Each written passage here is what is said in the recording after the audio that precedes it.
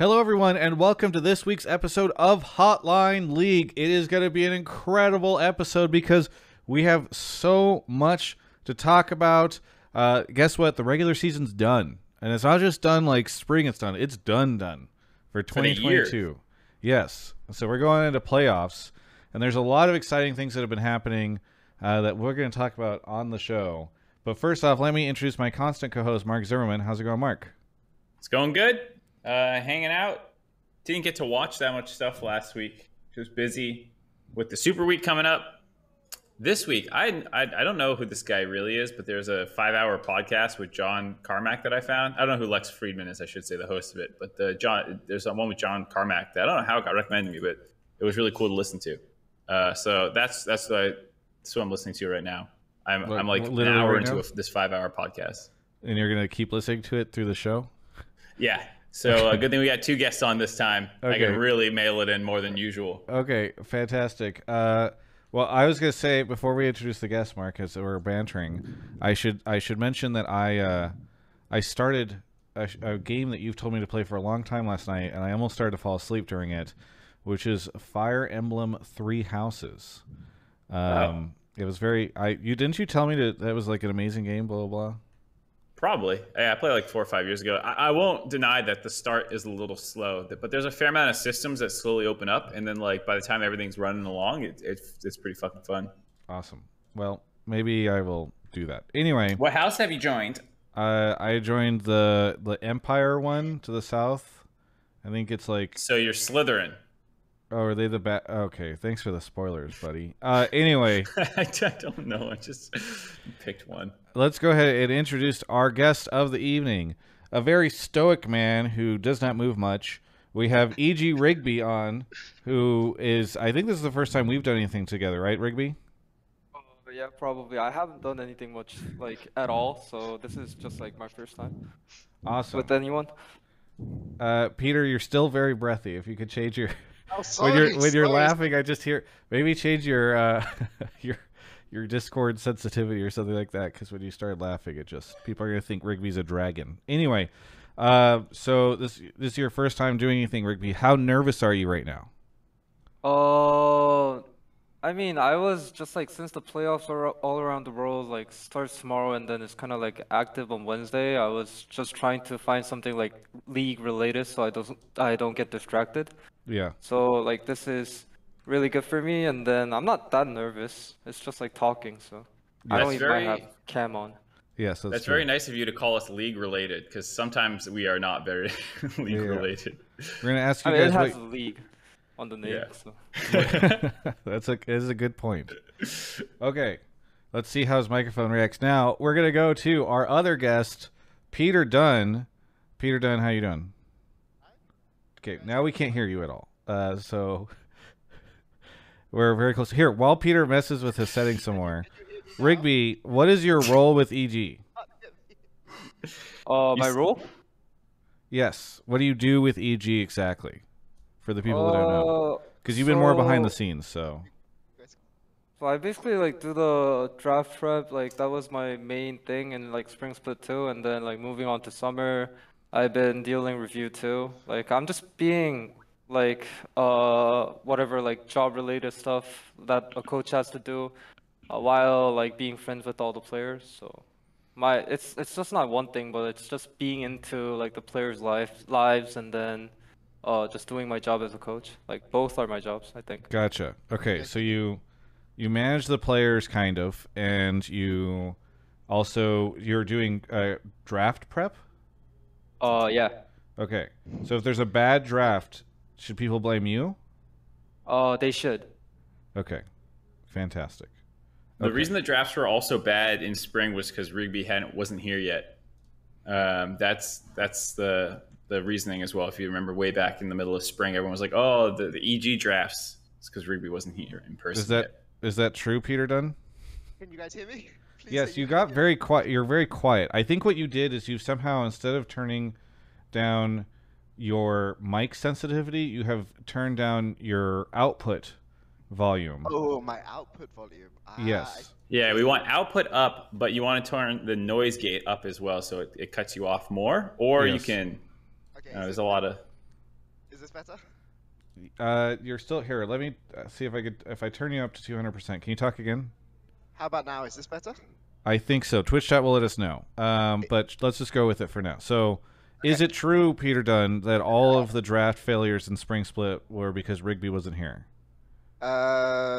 Sure. Let's go. Let's go with that. It was all on me. That's what went wrong in spring.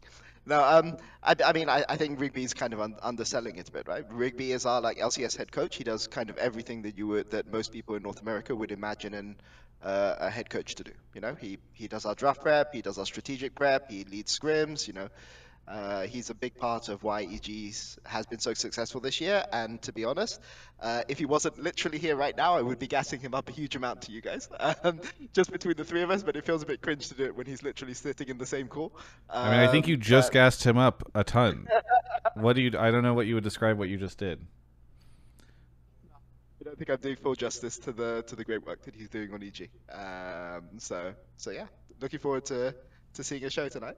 Fantastic. I don't think I've ever interacted with Rigby directly, but at spring finals, I don't remember if it was the third place match. No, it was the final week finals because I wasn't working the finals.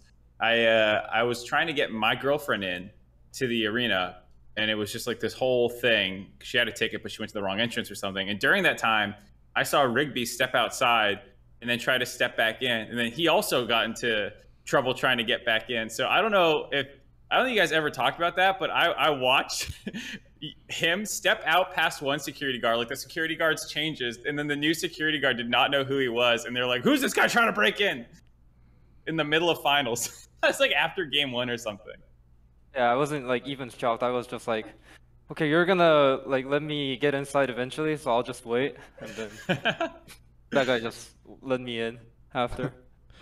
That's great. Okay, well, regardless. Rigby, is this the only time you're ever going to be on Hotline League? Because I remember you tweeted that like this is the only split you're going to have because you have to go back to Korea after this.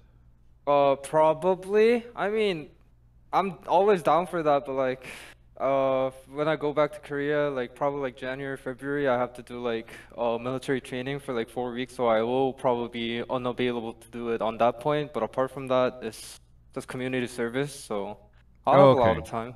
Okay. So it's not like you're going to be gone forever. Yep. Okay. For people who are unaware, can you run through some of your history for LoL Esports, your time in LCK and whatnot? So I was basically I left my parents when I was like 18. It's all in Korean age because it's hard to like calculate it in American age when thinking of the past. So like when I was 18, like my parents told me, "You're all grown up, live by yourself." So I spent basically like 5 years trying to like earn money and then working on like random ass part-time jobs. And then when I got 23, it was just like, oh, now I finally have like a house. It's a rent, but like I have a house. I now can do something that I want. So I joined Hongdu Company. And the reason for that is they had like a league team, and then I joined them as like a translator first. So I was basically the first translator for Faker and Peanut's stream on Twitch channel, if you guys remember. Yeah. And then after that, after a year, like the CEO kind of like I was in a lot of deals. Honestly, I was the only English-speaking person on the company as a whole because like they couldn't find another person. So I was on a Overwatch deal with like Hongdu Panthera to C9, and then like since I did all of those like pretty fine, the CEO just gave me opportunities to start coaching. So first year was Hongdu Monsters, second year was Clutch Gaming, third and fourth year was Afrika Freaks, and then now I'm on EG. You were at Clutch? Yep. Wow. I somehow missed this. Did you know that, Mark? Yeah, everyone from EG was basically there for that Clutch run. Not everyone, but like a non-negligible part. Yeah, Artemis was there. Yeah. Who else? Empire, Andrew Barton. Wow. If you just go to the EG like page and then start opening up things, all of them will say Clutch. So there's a world where Dignitas is EG right now? in a world where they didn't I leave. see what you're saying. Yeah, where they Yes. had retained their Yes. people. Yes. That's what I've decided. That's how we're In going a to take very, this. in a very, very different parallel universe. Yes. Sure. Imagine that. They wouldn't have even needed to have sold Vulcan to C9 to then get him back. You could have just kept him the whole time. Yes. Oh, it's true. So they'd probably already have won a whole year in advance. And then, yeah, no, there's a whole... Okay, I like that world more. Anyway, let's shout out to Alienware and Grubhub, who are our sponsors of the show. I don't want to forget them. But there's a lot to talk about on this week's episode. So, one, Mark, have you submitted your votes yet for All-Pro, MVP, etc.? No, those are due tomorrow night. So Yes. due tomorrow. You know what I mean? Yeah, that's a great point. Anyway, so we have an opportunity here, folks, where... Wait, Peter, do you vote for EG? We're discussing it. I think Earl will probably vote this year, but this split. But I still. When you say put my Earl, ballot you up. mean Rigby, right? Yes, Rick. Yep, Okay. yep. Okay, so Rigby, well, regardless, either Peter or Rigby sounds like will vote, and it sounds like they haven't voted yet. So listen, Hotline League callers, you have, in this moment, 3 people who you can somehow try to make an argument or influence to get us to vote the way that you want on MVP or All-Pro or whatever. So that's a huge thing we can do tonight. There's also, what else? We have basically the final. We do have the final results of summer split to talk about. I'm sure a lot of people have opinions on who doesn't deserve the spot that they're in or whatever, etc., and some playoff predictions because we're now heading into playoffs. What else? What else? Is there anything? I mean, those are the big things, obviously. Yeah, in terms of like gameplay stuff, that's the big things. We also had pool party weekend or pool party day, so there's probably, I don't know if there's any broadcast takes or if People Rigby thought that Peter pool Dunstall. party was cringe. You know, I know that there's a lot of people who say stuff like that, or they think that it was amazing. Then maybe they can call in and talk about that. Maybe you thought Mark should have gotten dunked and he didn't get dunked, and that's how I feel. But anyway, yeah, there's a whole lot to talk about on the show tonight. People in the chat already spamming their MVP takes. Okay. Yeah, Peter also put out his splitly. It's not weekly. Yeah. It's whatever. Splitly ballot. Yeah, I always do the ballot publicly so that people can flame me Yes. if they want. So we won't read all of them, but your All-Pro team would be, because you can't vote for EG players, Yeah. Someday, Santorin, Abadage, Berserker, and Sven. The Sven one is very fascinating to me. Someday would be your MVP, and Dokla, your most improved player. Rookie is Berserker. Coaching staff, top coaching staff is CLG. I mean, So- you have to give it to CLG, no? I don't know. I mean, Travis it depends. will find a way to disrespect them. No. Sometimes people give. I feel like in the same way that MVP is often like like people have different takes on what MVP means. I think sometimes people are like coaching staff often just goes to the team that like won the split or got first in the split. So like presumably in that case it would be you guys. So I'm not saying where my mind's at. I'm undecided at the moment, but I can be swayed for tonight. I feel like that's why they're on tonight. Is that like Rigby and Peter want to sway public minds, start their little campaign here for why they should get it over CLG.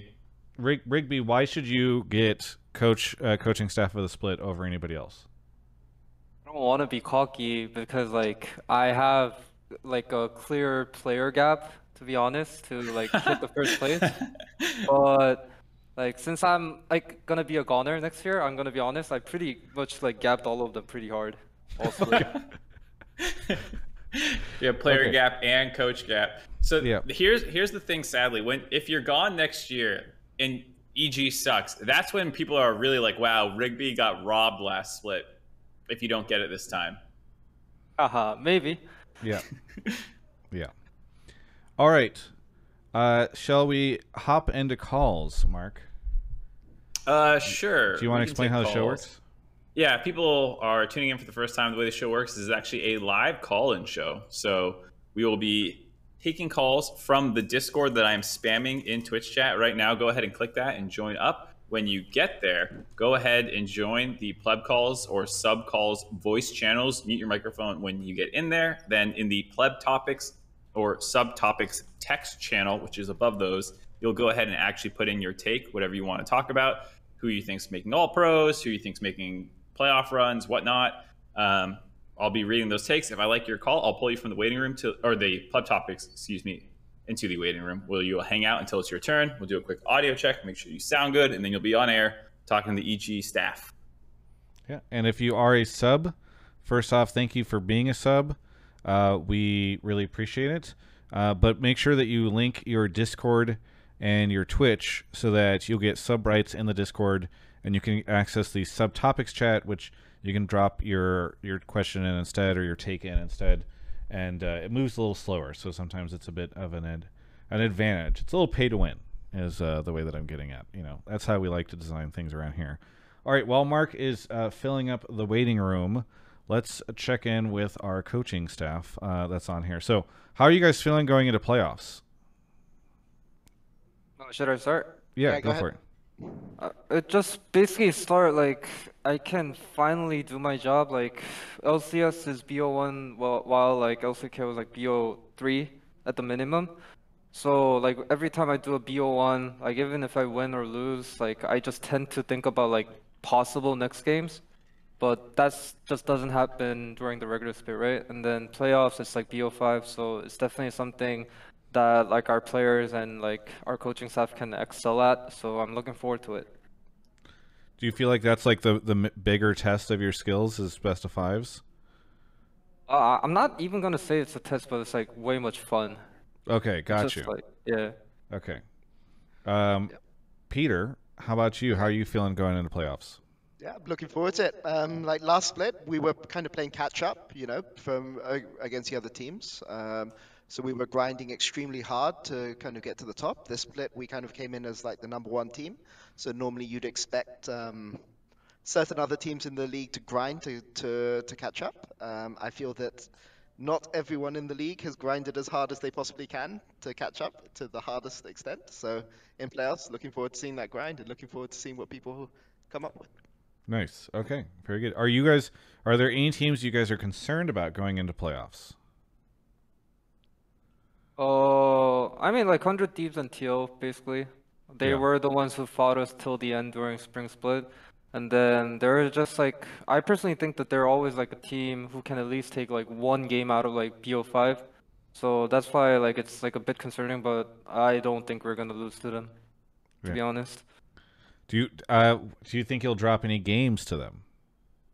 We can. I mean, we're just like the good thing about our team is that we're not afraid about like dropping a game. That's why we have like multiple scenarios like prepared per match, and then like even if we win or lose, we have like the next step available right away. So I don't think we have to like be so stressed about like not dropping games. We're just gonna play as how it goes, but we're gonna win everything at the end. That's my take. Yeah.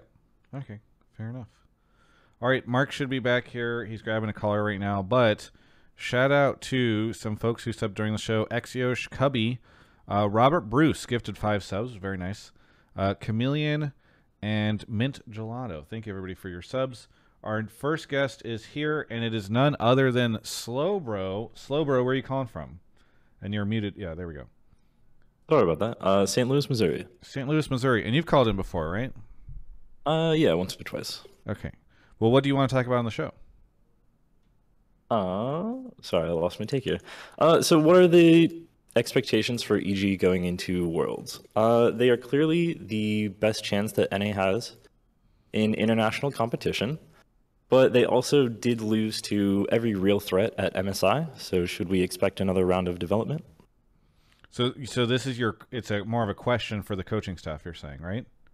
Yeah, sorry. Okay. Also, you're saying going into Worlds, I know maybe you're confused because of G2, but are you aware that these guys are not currently qualified for Worlds yet? I am aware. I'd be quite surprised if they didn't make it.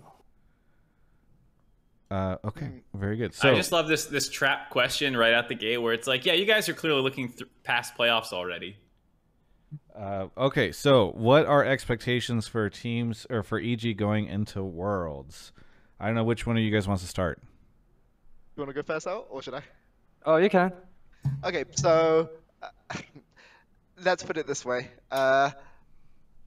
We learned a lot from MSI, but there's a big difference between MSI and Worlds in that, firstly, the teams that are at Worlds are going to be worse than the teams that are at MSI, but also we have the home crowd behind us. And actually, if you look at this EG team, the more there's a home crowd, the larger the crowd is, especially for North American crowd, the better the team does.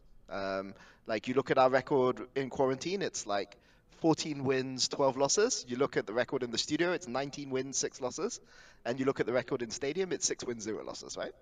And obviously that's, there's been more crowd in front of more people. So we're going to have the home crowd behind us, which is going to be a huge boost. We've learned a lot about playing against international teams. But also I think we've learned a lot at this MSI about how to lose productively. And I think that that's something that we weren't really challenged in spring because we just won like every single scrim. And, even though we were losing games on stage, I don't think we ever seriously thought that we were not going to be one of the best teams at the end of the split. But then we went to MSI and we lost quite a lot of games. We lost quite a lot of scrims. And I think the big thing that I've noticed coming into this split is how well that we are, the players in the team are dealing with, in review, with recovering from losses. And like, I just as a coach who's coached on many different teams, the lack of tolerance for bullshit on this team is like really high. Like if you've just had a bad game, you just say, okay, I had a bad game, move on. What do we learn from this game? You don't have somebody saying, oh, if this had happened, then maybe, my mistake wouldn't have been done. It's just like, okay, I made this mistake, I'm going to fix it, we go next, right? And I think that is something which puts us in good stead going back into international competition, which maybe going into MSI we weren't that well prepared for. Sorry, you mentioned you were quoting the numbers. You're saying that because I haven't paid attention. So for those that don't know, because maybe they're not always paying attention, there's a lot of times during the regular split where teams have had to play at their like training facility or whatever because of either a positive test or, as Inspired's deleted tweets would say, a false positive test. And so you're sorry, I didn't realize, Peter Dunn, that there is a very big difference between your guys' record in LCS Studio versus whenever you guys are playing at the training facility. Yeah, so the LCS Studio is better and the stadium is like even better than that. Okay. I mean, the stadium is a very small sample size. I like it for I like it for narrative reasons, but I'm not. I'm more interested in the if there's a notable difference between LCS Studio and playing at the training facility. I don't know. I mean, we're 19-6 at the studio, right? So, yeah. Okay. I feel like this was a very nice way of sidestepping the caller's question, though, because I think the caller wanted like out of send groups. It to Rigby. Yeah, caller wants tangible. Call your shots. World semis type kind of thing, I think. So yeah, I think we're gonna go to Worlds, and then like the wins and losses and playoffs hopefully just makes us like better prepared for Worlds. And then the thing that we kind of felt in MSI was that like first of all we were kind of expecting that it's gonna be like tough situation, and then after going through like tough results, like we didn't expect to like go 0-6 against G2, but like we were kind of expecting that RNG and T1 are gonna be good teams. But after going through everything, the thing that I noticed that was like really good for our Worlds performance was that like these people were angry, and then like that just showed me that like these people really want to win regardless of being in a domestical stage or like international stage. And then like after the tournament I basically had a talk with like every single one of them, and then they were all looking for like their performances in Worlds on like what could be done better, and then how they're gonna like deal it better like this time when we go to Worlds. And then I've seen that a lot from like especially like the two rookies of our team, Jojo and Danny. And then like actually Danny is like the quiet guy. I didn't know him well until like during the spring split, but like after MSI, like I was basically a guide too, as well as being like a coach, because like I'm the Korean, so I have to order them food. I have to like take them out for like food.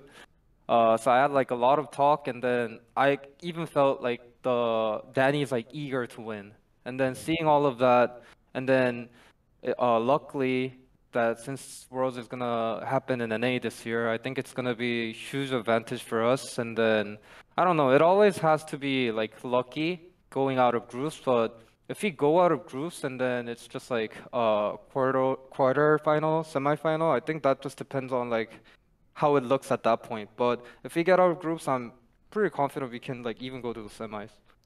Hey, this is a not to send us on too much of a tangent, but we never really talked about this on the show in previous episodes, and maybe we should have. But right when Riot released the scheduling and everything for World States, it became pretty clear that despite kind of the strong sentiment about last year's Worlds, there's no format change going into this year's Worlds. Were you guys frustrated by that at all? Peter, you're making a face. I pass. Can I pass? Can I plead the fifth? Yeah. It sounds like you're. I mean, it's. You can not say anything and just nod if you agree that you wish there were changes, or shake your head. You can be cold. You could be, trying to look up. I mean, is it really that bad for you guys to say you wish that the format was different? Why? Okay, so I've got one question. Why does EU get to send 4 teams uncontested instead of NA? Haven't they had better historic performance? But it's only the last 2 years. Over the last 2 years, I think they got one extra team out of something. I think it was from MSI 2 years ago, where C9 boomed. Oh, and is it C9? Okay, we have to blame yeah. C9. Yeah, you can blame C9 for it, because otherwise I think Worlds the last 2 years we've had the same performance, if I'm not mistaken. One team out of groups each. Yep, at Worlds and at MSI. Yeah. I feel like from a technical speaking, there was even a chance. Didn't people say that last year we did slightly better than them at Worlds? I think it's like we had like one more game on them or something. We won one more game, but Fnatic also imploded. So it's kind of true, but like only if you squint your eyes. Yeah, and but you scrub out the shouldn't be details. making format decisions by being like, well, Fnatic imploded. You know what I mean? Like it's such a weird. Well, again, they're not. They're making it based off MSI last split. So like, I don't know. My hot take is I don't think fourth seeds add. I think I told you about this before, Travis. I don't think fourth seeds add anything to the tournament, because it doesn't help with regional representation. These regions already have 3 teams there. The fourth seed's never going to win Worlds, in my opinion. Maybe I'll be wrong one day and I'll eat crow for it. But like, you're getting like somewhat better games, and like you're getting more Chinese viewership, which I think is the one like thing you can really sell on, is like the major region teams. Technically, you're going to bring in more viewership most likely than the minor region teams. Yeah. But like, from a competitive standpoint, it's only marginally better. And from a like representation standpoint, it's worse. So I think fourth seeds are like whatever to me anyways. The only kind of counter argument to that is like maybe this is too specific of a situation, but it's going to be played in North America this year, right? And one of the things that is happening is Kelby is thinking about going with Julie, and they're going to be in New York, but they can't make it to the first part of groups. And so they have to go to the second part of groups. But if you're buying a ticket, if you are a North American fan and you're buying a ticket for groups in New York, when they go on sale, you won't know what the schedule is yet. Although I don't know when the fuck tickets are going to go on sale. It's actually crazy they haven't yet. But regardless, so you don't actually know if you're buying a ticket for a day where no North American team plays, because that happens in groups, right? Where you could just be buying second a half. ticket. Yeah. And so that's kind of a shitty feel, I think. I mean, it's a little specific, right? But similar things happen in the first half, even, where you can, like, because one group doesn't play each day, like, I don't know. I mean, just even not North American specific. If you're just a T1 fan and there's going to be that second round robin where they play all their games on that one day, everyone wants to buy that day's tickets. Yeah. You just don't know when it is yet. Yes. You also don't know when tickets are. Why aren't tickets? They haven't said where it is or when tickets are going on sale, right, chat? Like, it's getting kind of crazy, I feel like. Maybe I will reach out to them and express disappointment. Okay. Anyway, I'm going to complain online for engagement. So no. I said reach out to them, and be just reaching out is the opposite of complaining online. Unless you want to count I an didn't hear the email. reach out. I'm sorry. I'm Yeah. sorry. It's okay. You would never. You have more knowledge than anybody else on how often I reach out. Anyway, okay, so let's wind this down to say, Peter Dunn. What was his answer? He was frustrated about something. I don't know. And then Rigby came in with the real answer, which is they're going to do great because the players were pissed that they didn't do as well as they could have at MSI. Am I getting that correctly? Yep. Okay, great. So Slowbro, does that answer your question? Yeah, a little diplomatic, but I'll take it. All right, that's fair. Thanks so much for the call. Anything you want to shout out before we go on to our next caller? Yeah, shout out Mark's TikTok. Very cute aesthetic TikToks. Okay, but mine I TikTok haven't is made actually one in crushing forever. it right now. I So know, post more. when nobody needs to see Mark be like, "Watch me slice this banana for my girlfriend at 6:30 in the morning." Okay, I'm putting League of Legends esports content on my TikTok. Travis, you only think about numbers, all right? I think about expressing myself creatively. All right, not everyone cares about watching me slice bananas at 6 a.m., but for the people who do, I'm killing it. Mark, if I cared about numbers, this show would be wildly different. Okay, thank you so much, Slowbro, for the call. Fucking put Twitch emotes Catch on. you. We'll catch you next time. All right. Thanks. Mark is off to grab the next caller. Thank you to BD's Blue Jay, Kanoke, or Blue Jay for 40 months. Wow. Kanoke and Omega Diamond Zinc. Thank you, everybody, for the subs. Really appreciate it. All right. Let's see. Mark should be back here in just a second. Where are you right now, Rigby? Are you in your home, your apartment? Yeah, AO apartment. Okay. I wish we could see. I'm sure it's a great. Okay, Zamelkai is here. Zamelkai, where are you calling from? I am calling from the London, United Kingdom. London, United Kingdom. And what do you want to talk about on the show? You're a little breathy too. I know we got breathy mics tonight, but Sorry, I got a new microphone and it's You're good. not as good because my headphones died on me. oh, I'm sorry to hear that. What do you want to talk about on the show?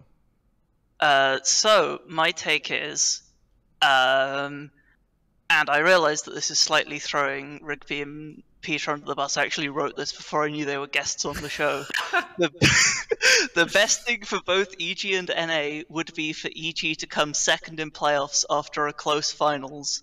And then my side take to this is that if Inspired leaves EG after this year, he's a fool. Okay. And so Go ahead.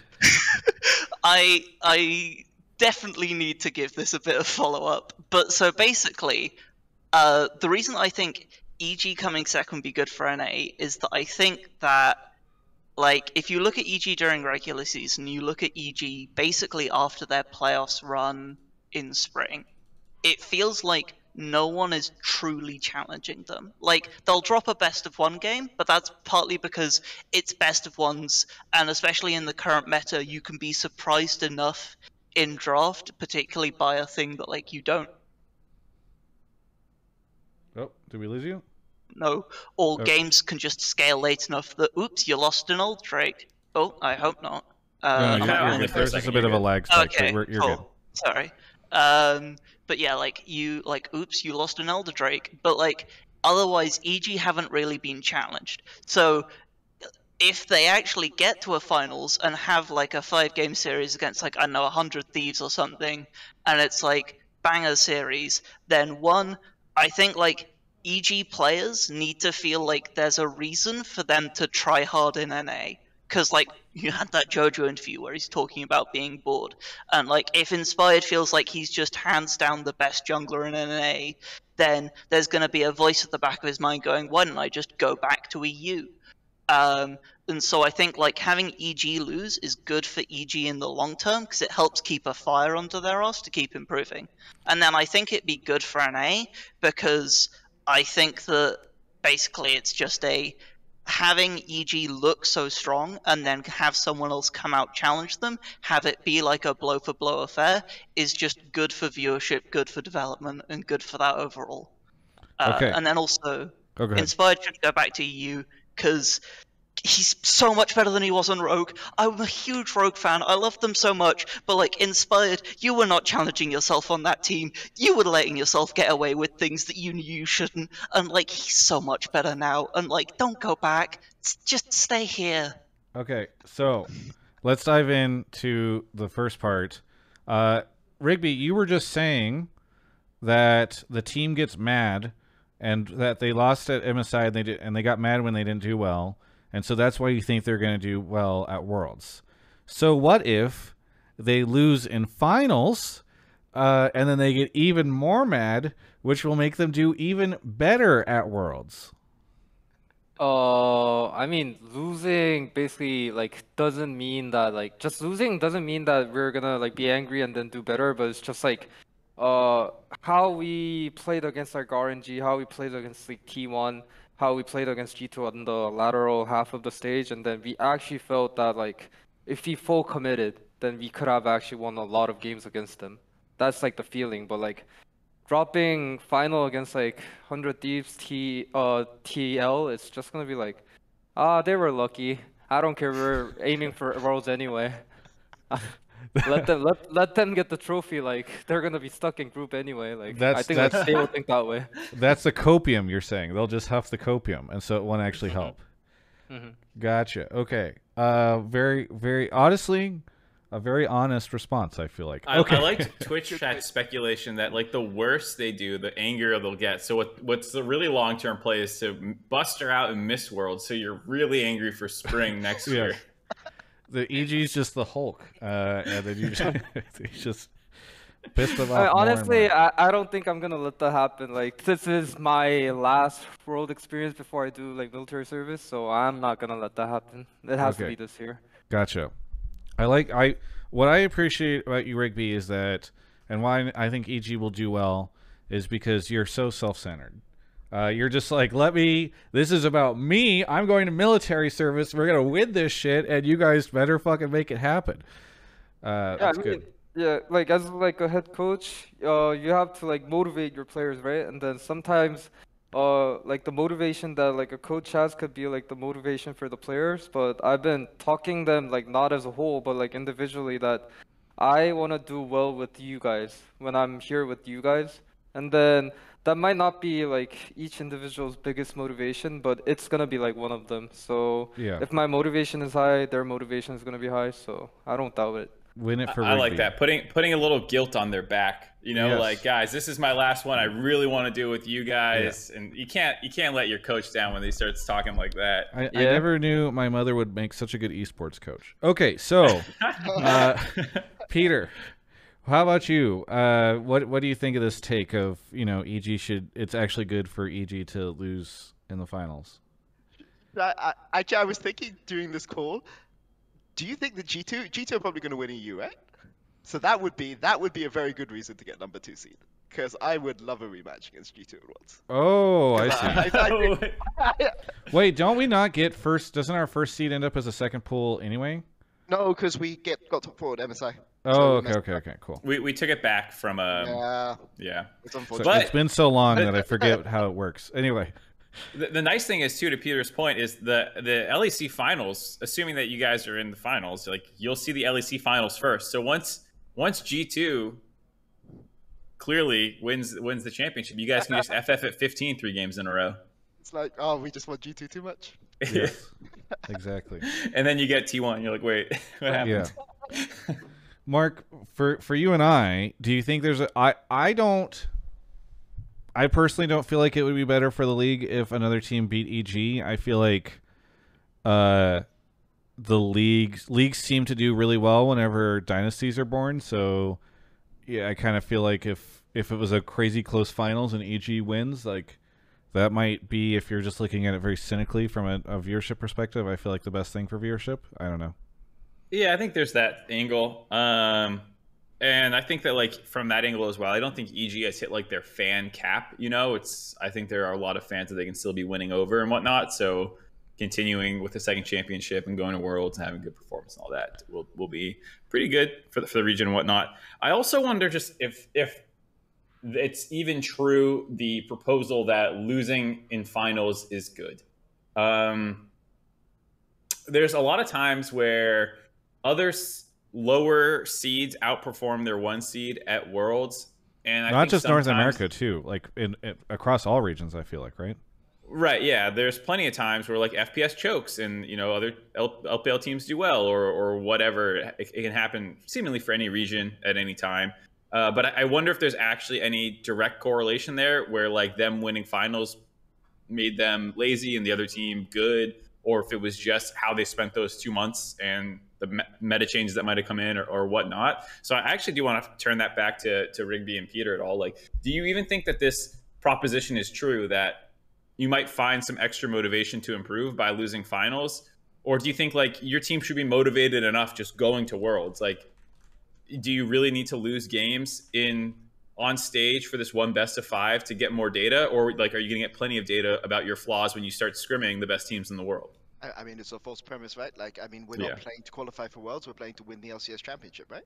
Like, that's just a side effect. Going to Worlds is really nice, and we would like to go to Worlds, but like, we're here to win. We're here to win the title. We're not here to like qualify for Worlds. So, losing in the finals would essentially be losing. You got kind of quiet there. I'm not sure why, but No. So I said losing in the finals would just be losing, right? It would be failing to retain the title, which is obviously not a good thing. yeah, you're still quiet though. I think Sorry. you got further away. Yeah, you're good. Okay, so I feel like that's a good answer. I like it. It's good. Is there?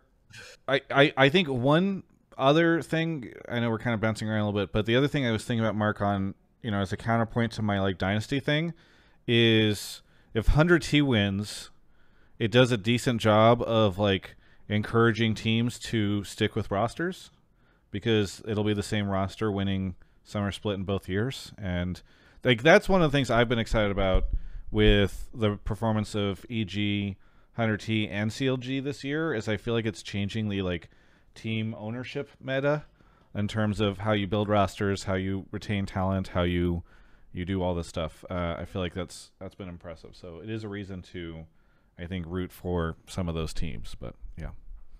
Anyway, Zemelkai, I don't think we need to go into your inspired plea. Sounds like more just a personal plea to inspired. So I'm not sure if there's much to get into there. But is there anything that you want to say here at the end, or anything you want to shout out? Yeah. Shout out Alienware, Grubhub, or Just Eat as they're called here. And then my final shout out is specifically to Peter Dunn. You've done it 2 years in a row. Please can you make it a third? I want a third episode of Bevies with the Boys with you and Grabs, because outside of Hotline League, that is one of my favorite pieces of podcast content of all time. People haven't heard it before. It's like a 3-hour of just Peter Dunn and Grabs getting very drunk and talking about coaching, and it's hilarious and also very informative, and taught me something I never knew about Chinese drinking culture in universities. So thank you very much. You're welcome. We're on somebody else's show, but thank you very much for the. We're not insecure. There's better podcasts out there. Yeah, That's okay. this show works because we do it every week. Okay. Right, yeah, okay. I mean, I'm sure Grabs will have some big stories. If we can't beat them with quality, we'll beat them with quantity. Yeah, that's been the philosophy of my career. Okay, people are like, why is Travis the only guy that's doing this, and why does everybody else flunk? And it's because I'm the only guy doing it. You just keep going and going and going and going. Anyway, thank you, Zemelkai, for the call, and we'll catch you next time. Thank you very much. Have a nice evening. Yeah. All right, we're going to take a quick break. But before we get into the break, I wanted to ask a question to Peter while we have you on. What do you think of the Vitality stuff? So I will say I have a super team take, which will include TL and Vitality. Okay. Normally we don't. I figured it was safe to ask directly, because normally we don't have LEC topics, but we'll save for that. Now Peter's prepped, so he can start thinking about it then now. Anyway, let's talk about sponsors, because Alienware sponsors the show, and it's actually, guys, please, I just need Alienware to keep sponsoring the show. I just booked some of the Worlds stuff, and it is getting incredibly expensive. Also, if anybody is in New York, if I'm going to all of groups and quarters, it's going to cost me something like $12,000 or something for like 2 hotel rooms for all of that. So if anybody has any suggestions on like renting for, like, if you can get a discount on renting places for longer. I don't know. Maybe I'll do Airbnb. Just let me know. Anyway, I would not even be able to consider covering Worlds this year because of how expensive it is if it wasn't for Alienware. So thank you so much to Alienware for sponsoring everything that I do. It's been fantastic. I know a bunch of you guys have been purchasing Alienware products via the link that is in the description of this video. People still sometimes ask me, like even Raz asked me today. Here, Raz messaged me, and this is a true story. Where did he? Oh, he Twitter DM'd me. I'm gonna leak the DMs. Wait, where was it? Was it Discord? Maybe it was Discord. Yes, it was Discord. Raz is a big Discord user. He said, yeah. in all capital letters, Travis, what is your Alienware code? I'm getting the most costly PC possible to support Travis Gafford Industries. So, one, I really appreciate Raz doing that. But two, he said code. And while I want you guys to be able to use the code, also make sure you use the link. Because the link is now, with the new way that Alienware has it set up, some of your purchase actually does come back to Travis Gafford Industries because of this new thing that we've been doing for the first time in the history of our partnership. So please make sure that you use the link, alienware.com/Travis. It's very helpful. I really appreciate it. And thank you so much to Alienware for sponsoring. I'm laughing because I saw somebody in the chat that just said, sign a 1-month apartment lease for $10K. Maybe? Is that a thing you can do? Who knows? Okay. But anyway, thank you to Alienware. Please use the link when you make your purchases. They've got some great stuff over there. We love Alienware. Check them out. All right. Next caller? Yes. Thank you to... Is Raz in the chat? I thought I saw somebody messaging him. I don't know. Anyway. Thank you to... John Zoidberg, PhD, for gifting a sub to Monster, John G365, the Noblet, 30 months, Little Man, and Real Foxy 1. Thank you, everybody, for all of the subs. Let's see. We should have Mark back here in just a second. If you're just joining us, we're joined by Peter Dunn and Rigby, coaching staff for EG. Some of the how many people are on the coaching staff, Rigby? I think Peter knows better. He's the head, so he should know better. Holy moly! 1, 2, 4, 2, 4, 7, 9. 9. There's Yeah. 9 people on the EG coaching staff. Across the 3 teams. Across the three and teams. okay. Including analysts and things like this. Yes. Who is your favorite? Who's my favorite? What's the name of? We have a guard dog who sits outside our players' room, making sure nobody goes in when they're in scrims. Okay, you guys have to downsize. Who are you letting go of first? Oh, Jesus. Okay, let's move. Okay. Isthmus is here. Isthmus, where are you calling from? Hey, Travis. I'm calling from Allentown, Pennsylvania. Allentown, Pennsylvania. What do you want to talk about on the show?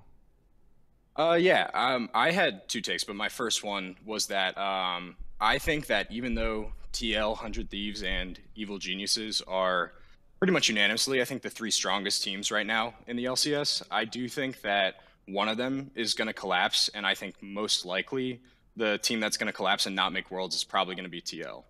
Oh, boy. Okay. I mean, So I think the collapse is a hot take. I don't know if picking them out of the 3 is the hot take. But, Mark, what were you going to say? I was going to add the footnote that there's a lot of TL hate in the Discord and just like on Reddit right now about like not disliking the people necessarily, but like the way the org was constructed. I think they have a lot of people hoping that they're going to fail. Yeah. No, I get flamed all the time for suggesting that I think it's important they make Worlds for North America. You would people get be angry. burned at the stake for that on Reddit. Yes. I don't. Maybe it's TSM. TSM moved out of the spotlight, and so now it's time to hate on EG. Anyway, Isthmus, noted EG hater, or sorry, TL hater. Why do you hate Team Liquid? Actually, I'm actually a TL fan. Or like my favorite teams right now are probably EG and CLG, but I've always liked TL. So it sucks to say this for me. I just don't have any confidence in the team. I actually am more of a 100 Thieves hater, if anything. But I just don't know, like especially watching the collapse this weekend against 100 Thieves, it just feels like I don't have any confidence that TL like knows how to win against other confident teams, if that makes sense. Like I think any of the teams left in the playoff, at least the top 6 teams in the playoffs, I think all have a decent chance to take wins off them. I don't think they're. I just don't think they're very good at. They can draft for scaling and then still get a 4K lead and then still lose. I mean, arguably, 100 Thieves had great scaling to that game, but you know what I mean. It just feels like they haven't figured out how to win. Like they just collapse every mid game to late game, and it's just like that does not fill me with any confidence whatsoever that they'll figure it out at this point. If that makes sense. Even in a best of 5. I think there's more opportunity in a best of 5 because what I would personally like to see them do is actually draft like to just you're gapping your early lanes every way. Just draft early lanes and draft to win at 20 minutes. But like, and so maybe they have more wiggle room to do that in the best of 5. I just I think EG and like CLG and 100 Thieves just have more of like a killer instinct right now to like actually close out games and win games and be decisive. All right. Well, let's get into it. Rigby, what do you think? So what I noticed on my first like playoffs like this year was basically that there are chokers, like clear chokers that choke on stage and then really underperform. And then we kind of felt it against like TL and Deeps. I'm not gonna say who, but like there were not just one, like multiple chokers on both teams. So that might just happen again on stage, and then if we consider that a possibility, then anything can happen, right? But disregarding the fact of like players choking on stage, I think 100 Thieves, I have like huge respect for Reaper too. And then I think like from what I watched in scrims and then from what I watched on stage, they really have like consistent game style of having like early vision control and then like just sitting there for enemy team to make a move first and then counter react to that. So I don't think like that's type of like game style that's likely to like fail big. So I think like 100 Thieves is likely going to Worlds. And then in terms of TL, I don't know. Honestly, like they're definitely like promoting like much more of like early game comp and then ending the game early with the massive lead in the early game.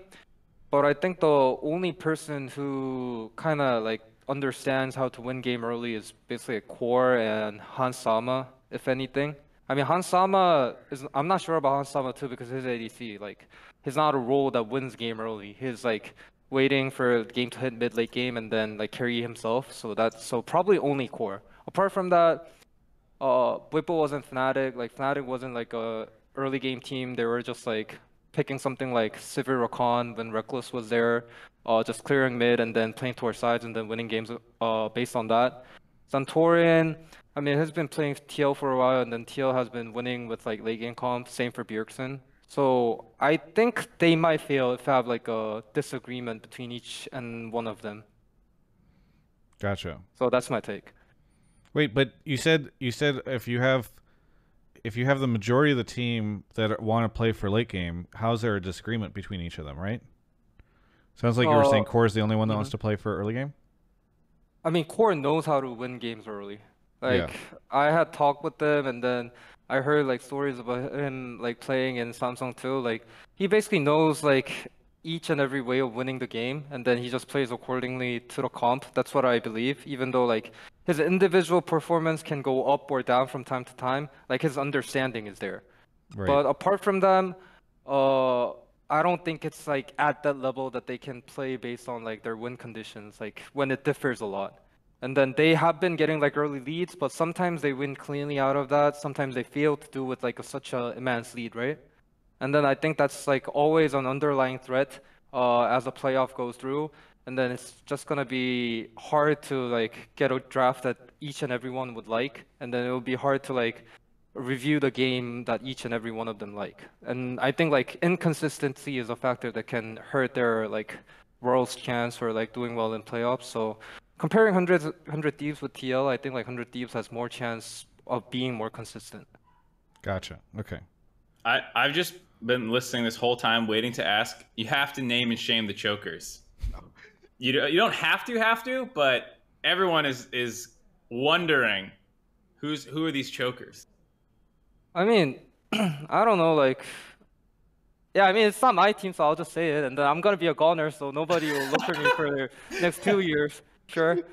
I mean, like, in spring playoffs, TL, like, I could see Buipo and Hansama choking hard, like, real hard. And then even on the last game that we won 3-0, like Core was choking too. He just was like frightened to lose, and then he was like just basically throwing, hoping for something can happen. Okay, that was the case for TL in spring, and then for 100 Thieves, like Abu Dog, it was just 5v4. Yeah, like there could be another choker, but like Abu Dog, it was just like letting us win the game for free. So, I mean, Jojo was definitely good. That's why like he chokes, right? But I mean, the game felt like 5v4. It was like an easy win. Just to add to what Rigby says, I don't think it's so much about choking. It's that their play style changes, right? Like you can see fundamentally when you've played against these guys in scrims or you played against them on stage, like they have particular default moves that they go back to all the time. And you know, in a high pressure situation, like maybe it was the first time they were at the stadium for a long time or things like this, like it's very noticeable. Like you can just see it in the game when somebody's playing different, right? Yeah, and then like I don't know like the terminology, so I couldn't like define everyone as chokers, but it's just like underperforming on stage. Yeah. If you kind of understand, like that's what I've been like, what I saw, and then what I Yeah. targeted going into playoffs. Like all our players could feel it too. So would you say, Peter Dunn, that their playstyle changes, where in scrims their playstyle is good, and then when they get on stage their playstyle becomes bad? Because I don't know if good and bad are play styles. Play styles. I think it's just that there's like very like when you study a player for a long time, when you scrim against them, when you analyze them, when you scout them, things like this, you can just notice how they're playing, right? Like it's just very, very noticeable that something is up, and it's not even like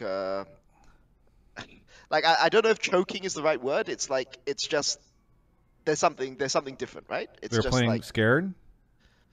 it can be playing scared, can sometimes be playing too aggressively, right? I think it's Those- just like sticking to comfort zone. They Exactly. want to go back to their comfort zone. Yeah. Even What when they're they not. won games with, like Bippo going back to Fnatic days, like Hansama going to like Rogue days, like where he stomped lane, and then Core thinking about like Samsung days, like where he gets like a good engage and they win the game from that. So I kind of like that. Gotcha. Yeah.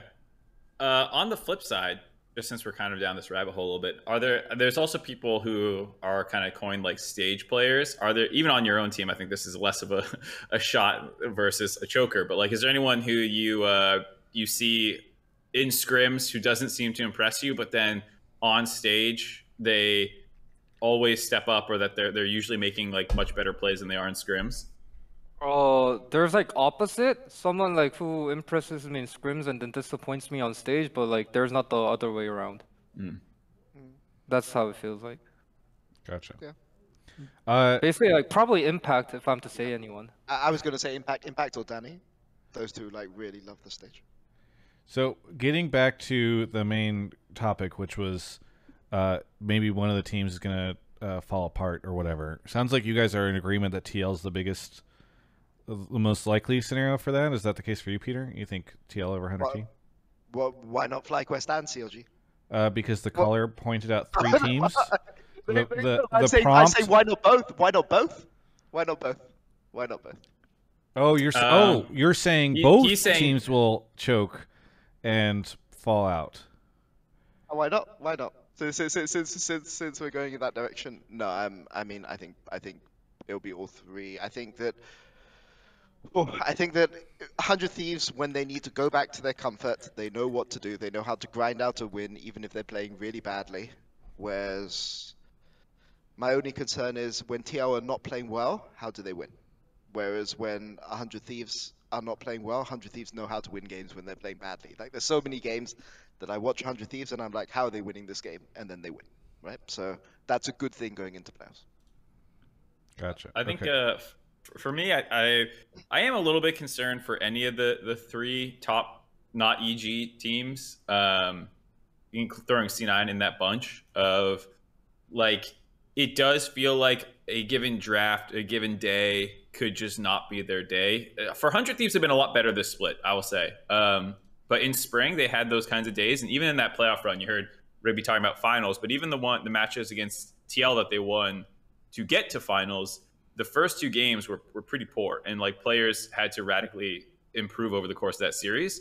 And I think that they're a team that can sometimes just have an off game. Team Liquid is clearly that way, where like any game versus a competent team can somehow slip through their fingers, it feels like, where they can have big leads and throw them more so than anyone else of the top 4 teams. Like C9 from massively ahead doesn't seem to have that throwing problem. Same with 100 Thieves or EG. It's like Team Liquid in the mid game can stall out. And like, I don't know how they dropped that game this weekend versus 100 Thieves, where all 3 lanes are smashing and their laning's fine. Like Bjerg just had a number of terrible team fights in a row where he contributed almost nothing.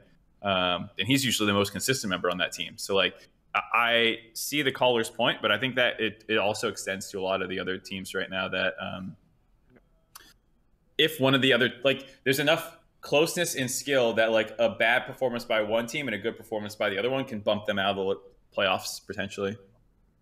I mean, it's also worth saying over a best of 5, it's mentally taxing, right? Like, if you've thrown a lot of games from a large lead, you always have to be, you can't like go into autopilot mode, which means that you have to be at high intensity for every game in every single series, and that's really, really difficult over the course of a best of 5.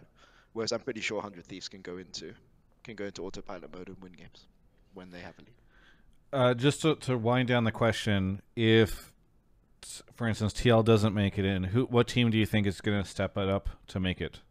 Unless you think we have a call already on that, Mark. Oh, sorry, I spaced out. I was reading chat. What'd you say? Said if TL doesn't make it, what team do you think is most likely the biggest candidate to make it in? For me, it's probably C9. I know that's boring.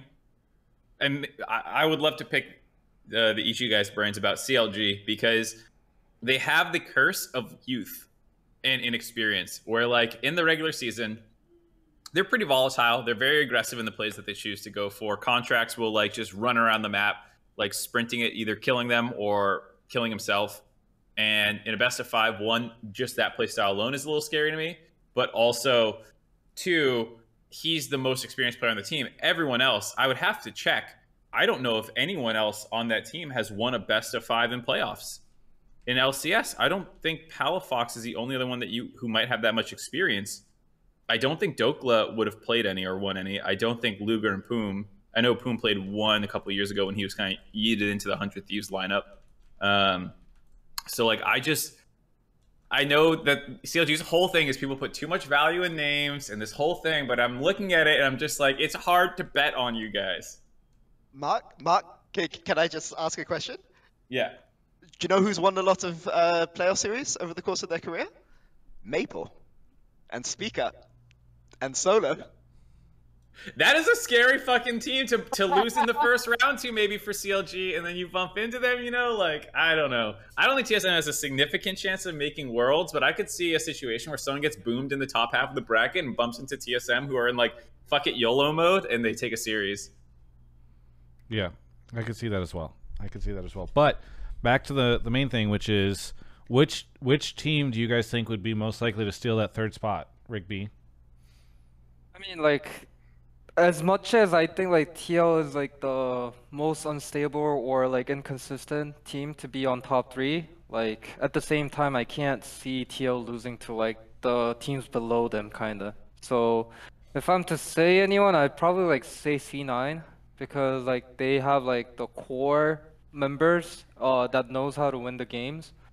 And CLG, I don't know, I've worked with like Thinkard before, but like he just strictly tends to stay under like comfort zone when it comes to playoffs, so I don't think CLG is gonna do that well. Or maybe he's changed, I don't know. But I think C9 is like possibly the most likely candidate. Yeah, I think so. I think C9 as well. Just to circle all the way back to your original question about people who are garbage in scrims who are really good on stage. Jensen is a very, very rough scrim player, but always shows up on stage. So you know, you never know what you're going to get from him. It's very hard to judge his level, and I guess we'll get to see that on in the playoffs. Very good. All right, thank you so much, Isthmus, for the call. Anything you want to shout out? Yeah. Not that it matters, but also my pick is CLG if TL is going to lose. Just throwing that out there. Not to break with all the experts, but yeah, shout out Mark, you're always one of my favorites on the broadcast. Really enjoy every time you're there. Travis, love all your content, all the interview stuff, and then also even you're like I was in for some of your Warhammer 3 streams a while ago. Love all your stuff. Wow. Shout out Alienware and Grubhub, and shout out my girlfriend who came and watched this just because she was excited that I got picked to call in. So, Nice. Thanks, guys. Aw. Do you think you get extra points? Is this going to help increase her image and perspective of you?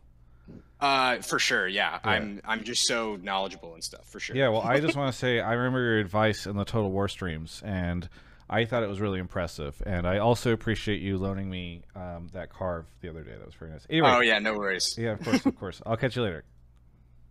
Thank you, guys. Yeah. Okay, cool. Mark is off to go grab the next caller. Thank you to Real Foxy 1 with the 57 months and Arvigs with the 8 months. Do you know exactly when you have to go back, Rigby? Is it basically like whenever you guys are done with Worlds, you just go to Korea? I mean, it depends on like. So basically after Worlds, I'm just gonna be. I have to go back by January, at the latest. Okay. But Well, it's just safe to go back at December. yeah. Sad. Okay. Well, we got Michael here. Michael, where are you calling from? Middle of nowhere, Utah. Middle of nowhere, Utah. I'm going to be going to Utah for a event in November. What do you want Is to talk it about on the the show? summit? No, it is Dragonsteel Con, which is taking place in Salt Lake City. I think the summit is also, it's like Brandon Sanderson, right? Yes, but I don't think it's called the Summit. So. Maybe I'll see you there. They're doing a Magic event there. Oh wait, isn't that? Oh, in I bet Vegas? Brandon would go to the Magic event too. He's a big nerd. He's hosting the Magic event. Oh, Wow. Okay. Yeah, so maybe I'll see you there. Wait, get I an need to autograph. look this up because I had no idea that he hasn't like promoted it or anything. Yeah, Um, he's unveiling his vintage cube, if anybody knows what that means. I mean, I've been playing Magic Yeah. a little bit lately, so it'd be kind of fun to go to this. Anyway, on his live streams, he's always talking about his cube, about like all the weird bullshit he put in it. yeah. Dude, I'm so excited. I'll see you there, probably. Okay. What kind yeah. of cube is that? What's I the need to theme? figure Oh, this sorry. out. No, it's all good. What were you gonna say, Peter? I was like, what's the theme of the cube? It's a vintage cube. No, but I mean, you said spice. Okay, never mind. Let's go. Was to it the a big pun, or are you saying because like I can say that like I've heard him talk about it. He has a bunch of like the old like he has a Alpha Black Lotus, I think. Maybe not Holy in there, moly. but like he's like a baller, you know. So he has like bought every OP card ever and like put in a bunch of like weird BS. I'm pretty sure into the cube Yeah, to sure, just be sure, like sure. insane. Yeah, the winner of the tournament is actually getting an unlimited Black Lotus. I'm pulling it up right now on stream. I've been playing Magic Drafts. I'm very bad, but I wonder if I could convince some of my friends to go to this. I'm It's gonna gonna be in front of amazing, for Rigby sure. because he's not here. That looks like Justin Timberlake, whoever that other guy is. Yeah, I know yeah, it's a not little bit. Justin Timberlake, but he looks like a slightly. Yeah, I need Discount to look into this. I have no JT. idea. It is November. It's November 11th. Do I have to change my flights now because I just booked flights and hotel? Okay. Well, maybe I need to do that right after this because whatever. Anyway, okay. So, what is your take, Michael? I'm calling to talk about the amazing broadcast we had on Saturday. Oh, okay. Which broadcast was that? It was the pool party event where we Oh, got the to see LCS Mark put on broadcast. his Oh, okay. I thought fake maybe spray like tan. you really enjoyed Peter's co-stream or something. Okay, so what did you? Well, okay, let's talk about it. What did you like about the broadcast, or why is this your take? So I think the biggest takeaway is that for the first time ever watching LCS, I, as an at-home viewer, actually felt like involved with the on-scene event. In what way? Like I actually felt like I was there. You know, going outside with Dash and Contracts to see him dunk Raz, and like watching the audience interact with Kobe and Freak as they were like batting Poros away from the stage. It brought like an atmosphere that the regular broadcast doesn't usually bring, I think. Yes. Fun, Peter, you might say. Peter and Rigby, how did you guys enjoy watching the broadcast from home? Oh shit, I forgot. I was like, this is great because we can ask a team's perspective on like a more goofy, fun day. Yes, and yes. you guys weren't here. Oh fuck, I into this question. This was people might think I pulled this to like, praise the broadcaster, but I pulled it so I could get like a team's perspective, and now it's just fucking useless. I'm so dumb. Rigby, did you catch any of the Saturday broadcast at all?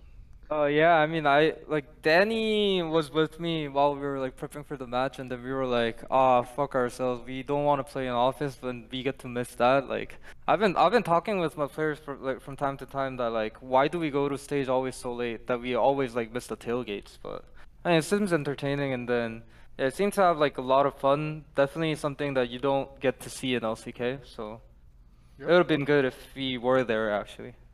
Actually, that is a really good point. That this is something that is, and I'm not sure if LCS gets enough credit for it, that like Mark Zimmerman deciding to illegally use a barbecue in the parking lot in 2015 with Josh Kim and a CRT television that they'd play Smash on has now evolved into something that I think is fairly unique to the LCS across all the different regions, which are the tailgates. And obviously they were on pause for 2 years, but I think maybe we deserve some credit for that, right?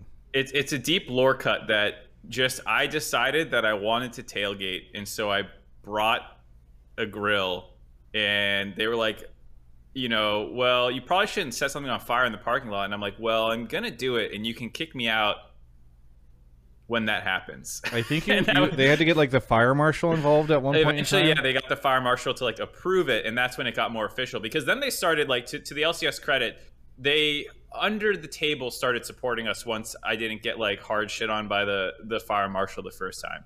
Yeah. So then they started having like a bit of a generator set up and like running cables for us to like plug our CRT in and stuff. And then we had music, and like it was very grassroots, and then it kind of grew into like an official thing. Yeah, they'd bring the camera out, and it would just be you guys sitting at like in your little corner, these little fold-out things. I probably could go rustle up on like Facebook. I have to find my login because I barely use it. But like the event invites in like 2015 or 2016, I forget when, to like go, because you guys would send these out to people in the space and be like, oh yeah, come to tailgate. And now it's become like a thing. So yeah, I really enjoyed it. I thought it was really cool to see a decent amount of the teams participate. It's a little disappointing. I think of the top teams, 100T is the only one that hasn't been showing up lately. I gotta say, if anybody hears anything about 100T trying to sell their spot, let me know, because like they've stopped uploading, for what I could tell, League esports content to any of their stuff, and they don't show up for tailgate or anything. It's hard to feel like they care as much about their team these days compared to a lot of the top teams. I mean, obviously they do. There's a lot of bottom teams that don't do much better, but somebody raised that question with me today, and I was like, actually, it's kind of a fair point. I don't see 100T anymore doing anything. Like 100 Thieves, like at least they were the only like top 3 team that was on the venue at that day, no? Like TL and V play from office, so maybe that's their tailgate. Their tailgate was being there. Yeah, having the players play on stage, like that's the biggest thing, no? Yeah, that's a very good point. I didn't even think about that, Rigby. Thank you. They're so involved. Yes. You showed up. Pool party, we're at the LCS. So you mentioned that some of the players like would actually want to do something like that. I think it's something that, at least for me, I never know if pro players like want to do more stuff or not, because I understand that they're very busy and some of the stuff might be like a little cringe to them, or they might not, maybe we rubbed them the wrong way with one of our pieces, which fair enough. But like, like I would love to always involve more players in like goofy shit. And it's just sometimes like I feel bad asking them. You guys should do like a feature fun video with like Vulcan. I think that would be really cool, Mark. Oh my God, dude, get out of here. I hate you. I need to get your guys' opinion on if the event itself was the reason for Saturday's unusually high viewership. No, drops were definitely the reason for Saturday's unusually high viewership. There was I didn't realize this, but there was a YouTube video from, I think, an Australian content creator that got 300,000 views. That was like, here's how to get skins tomorrow for free, pool party skins for free. And then all those people showed up, and then they all showed up in the Twitter DMs being like, I can't believe I stayed out till 4 a.m. and all I got was this emote. Yeah, I was thinking that might have been the reason. I have such a good story about this, Travis, for off camera. We'll go on a walk this week and talk about this. Wow. That's, But, you like, gotta share it. I got the deets. I got the dirt. I definitely can't share it here. Is it And what good? I'm about to say, what was that? What were you saying? What I'm about to say now is unrelated to that dirt or like Okay. any behind the scenes stuff. This is just Sure. my own personal speculation. But I wonder how fans feel getting basically tricked into watching a little bit. Like, I think there was nothing incorrect about the messaging necessarily, but the clickbait headlines made it sound like you're guaranteed to get a skin if you watch. Like, but as I understand it, it was largely the same thing, just with the pool party skins added to the collection of potential ability to get a drop rate for a skin. So I don't think there was a substantially higher drop rate for a skin than normal. Yeah. This is all speculation by me. I don't know. I'm sorry if I'm fucking things up horribly for people at Riot. But I I think just like don't. Oh, go ahead. I was gonna say, I think people misunderstood and thought if I watch today, I am guaranteed to get a pool party skin versus like pool party skins have been added to the pool of things you can get. Well, they said they brought drops back. I don't think drops have been running very much on LCS. Like, it's not like it was a while ago where they always had drops. But I will say that the drops being on led me to wonder, we speculate all the time on why viewership was so high in 2020. I'm pretty sure that's when they had drops going a lot. Because I remember getting drops because I was watching at home. So, again, probably a conversation for you and I to follow up on, and then maybe we can not speculate endlessly about it on the show. But, like, I wonder, seeing how much the drops drove viewership on Saturday makes me wonder how much they might have in the past. And, yeah. Yeah, for sure. Evie's in chat. I have to call this out. Do I get crucified for saying I actually got a skin over the weekend? No, you don't. Congrats. I think some people were like, there weren't any. There are some. No, that's the funniest thing. If you go into the Reddit thread of people complaining about this, and you scroll to the because the Reddit thread's like, did anyone even actually get a skin?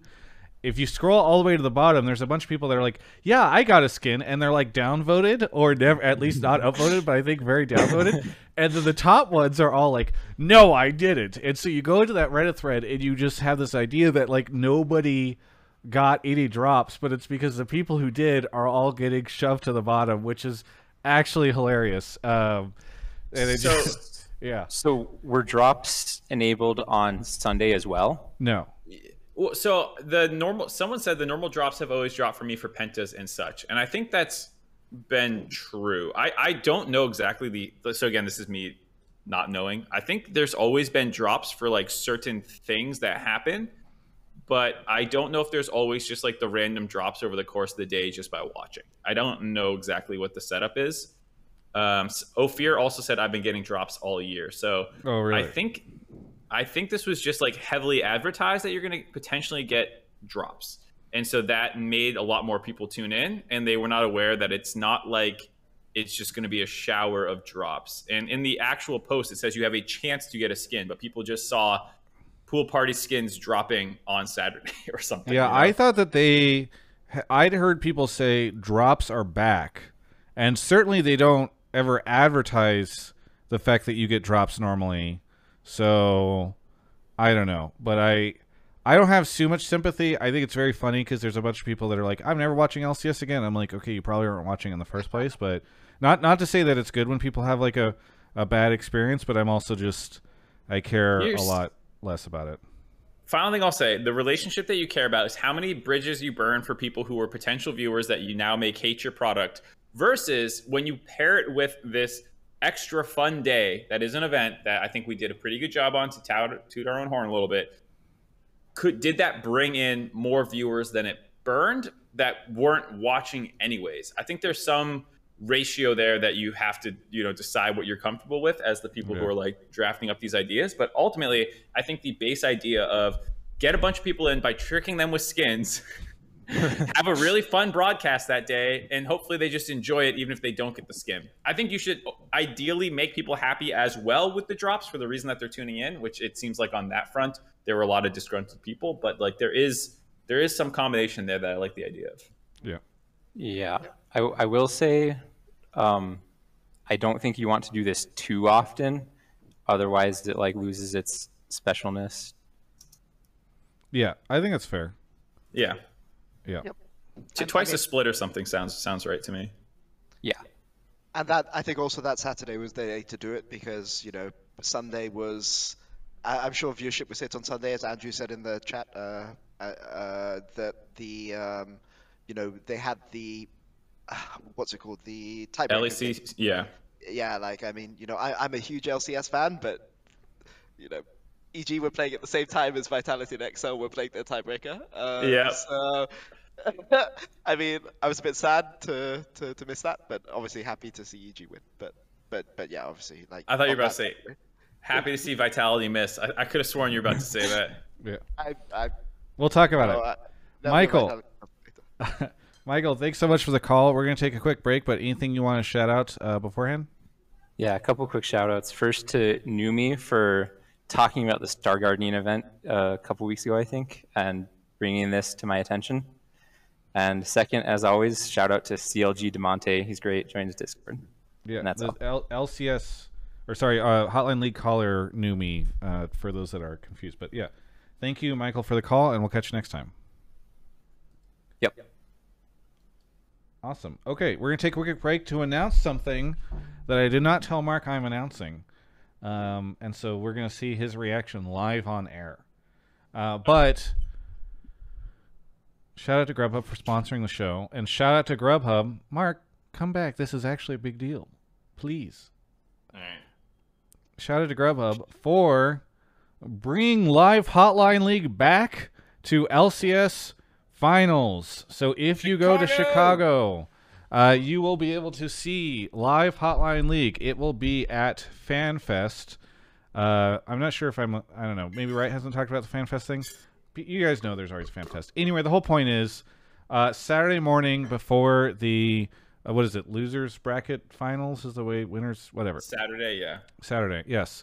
And the same time we did it on the same time slot as we did it on Saturday, we will be doing that with Grubhub. So if you are going, please make sure that you take advantage of that. It is a good reason to go on Saturday. If you guys are like less hypey about the Saturday stuff, maybe you can come and watch live Hotline League. We're talking to them about also making sure there's some more seating and stuff like that. So hopefully there's a little bit more space for the audience because so many of you guys showed up last time. It was really cool.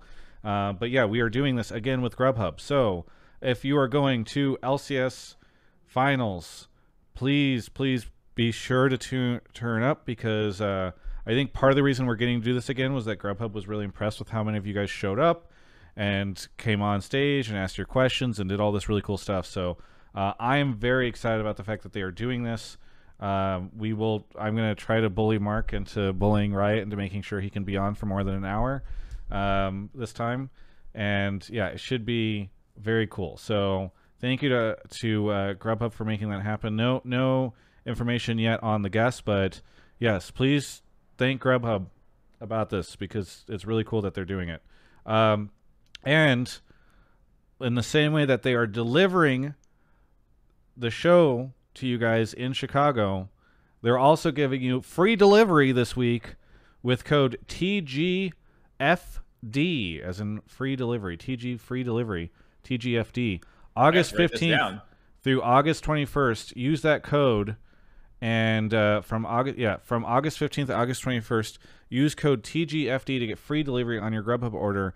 This is for the first 300 delivery orders. So I'll go ahead and put that in the chat so that you guys can get it. Thank you. Numi's already spamming it, but thank you for the free delivery. Wait, when is it? And the first 300 you said? It's first 300. It is between August 15th and August 21st. So you have from today until. Oh, I'm gonna tap that out Sunday. just by myself. Yes.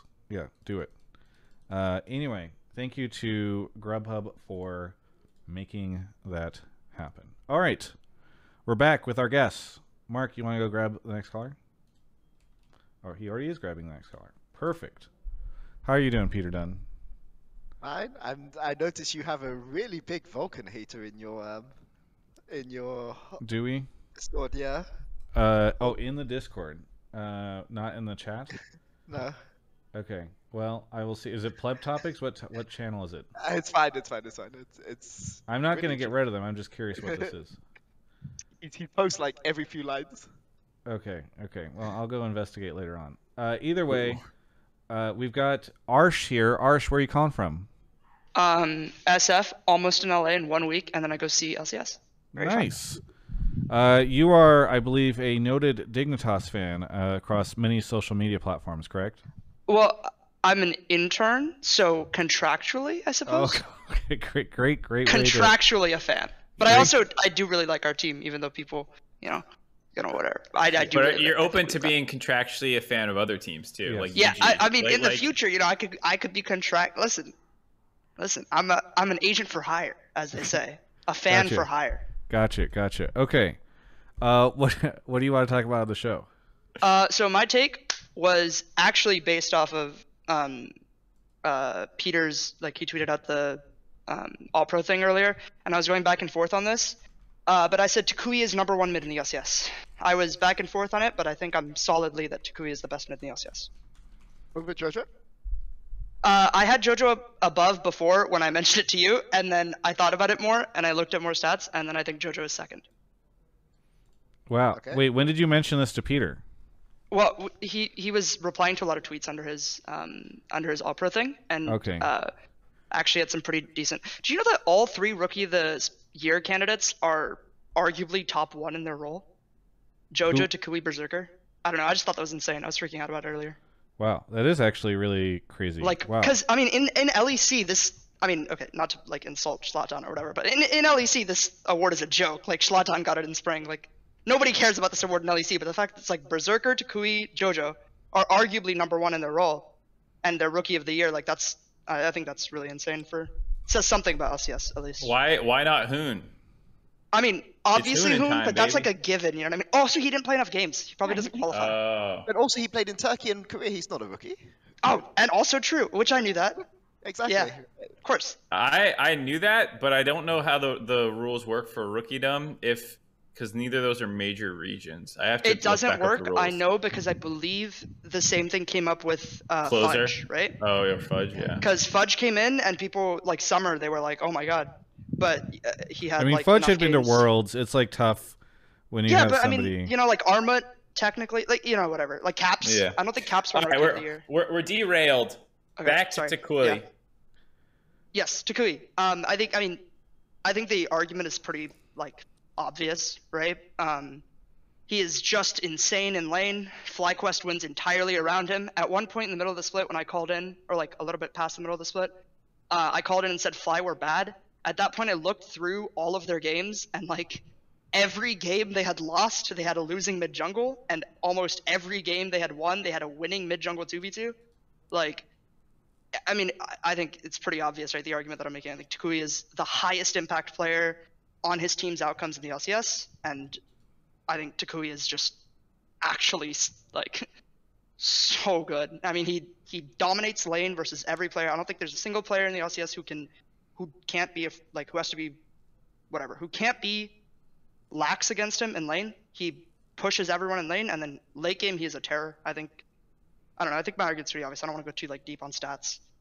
I mean, there's one mid that he struggles against, right? So, which is JoJo. So my perspective is a little bit off because I mean, I agree with you that he does well into all of the other mids, but literally every single time that JoJo's played against him, he's done really well with Inspire's help. I would counter that. Yeah, I think Inspired is a big part of that because I think Jose Deodo is good, but I don't think I think Inspired has for the last 2 years, Inspired has been. Finally, the best someone junglers in says the it. West. JoJo's just riding Inspired's coattails. So if I true. had a 10 kill Vi, I could carry a game versus C9, dude. Real. Yeah, put me in there. JoJo bad. I've been saying that. Honestly, I mean, JoJo's not even on Peter Dunn's top 3 All-Pro list, and he can't put EG players. But if you think about it, he's not even there. Yeah, we don't know if he's not putting him there because he Yeah, can't or because he he's won't. probably fourth. Yeah. That's a very. That's actually the real benefit. Not that a coach can rig it for his players, but he doesn't have to Just throw so a them under coach the can't bus. flame their players. Yeah. That's a very Ricky's good like, point. oh, Danny, Johnson's better. Like, Okay, so This is okay. This is very fascinating and a very good conversation to be having, I think. Mark, how screwed is it? Like, obviously, you can have an MVP on a team that is doing, or sorry, a rookie on a team that's doing very well.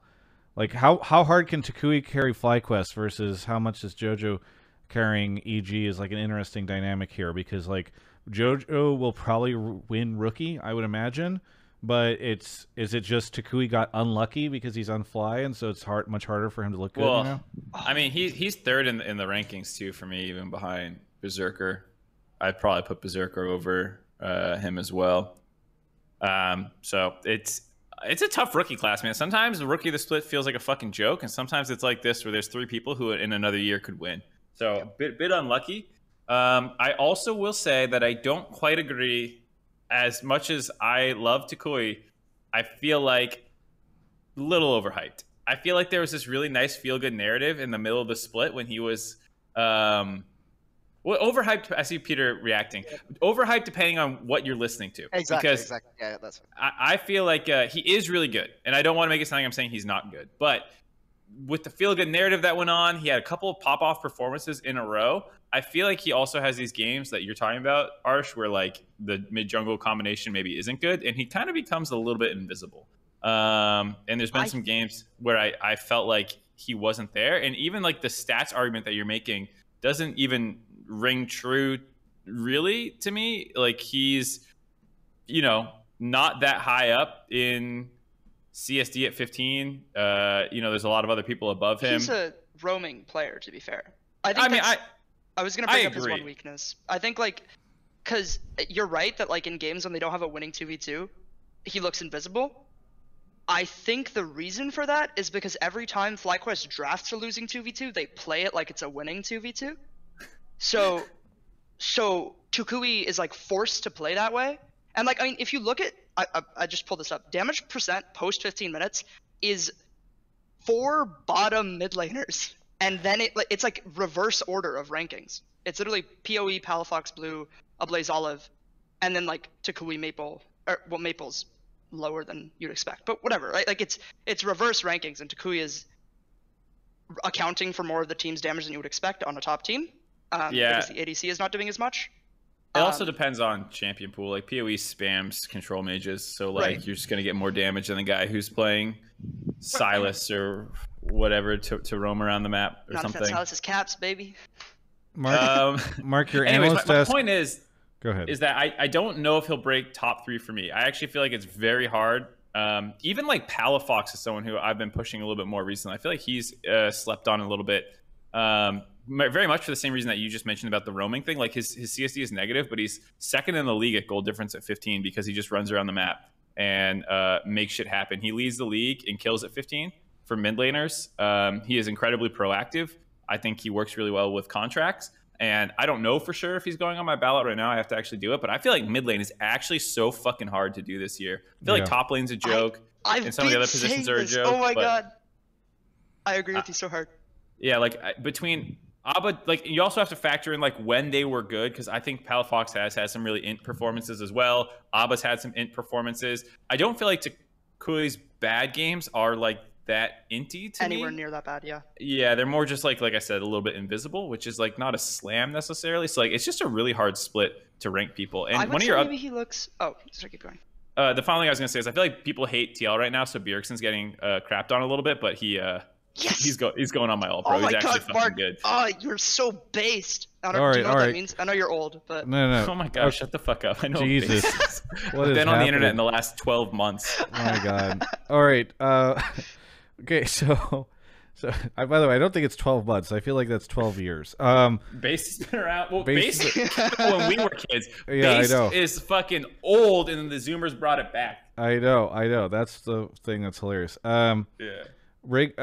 Before I throw it to Rigby to get his take on Takui in general and all that stuff, obviously maybe avoiding the JoJo stuff, I just want to shout out that Mark's analyst desk is actively flaming him in chat for this.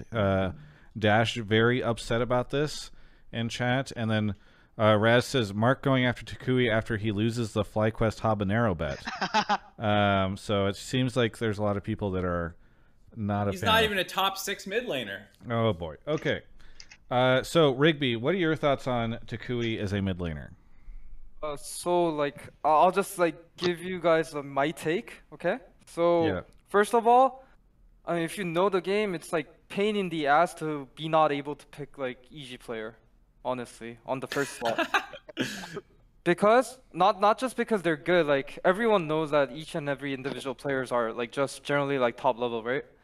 But the amount of development that they have gone through from spring split to summer split is insane.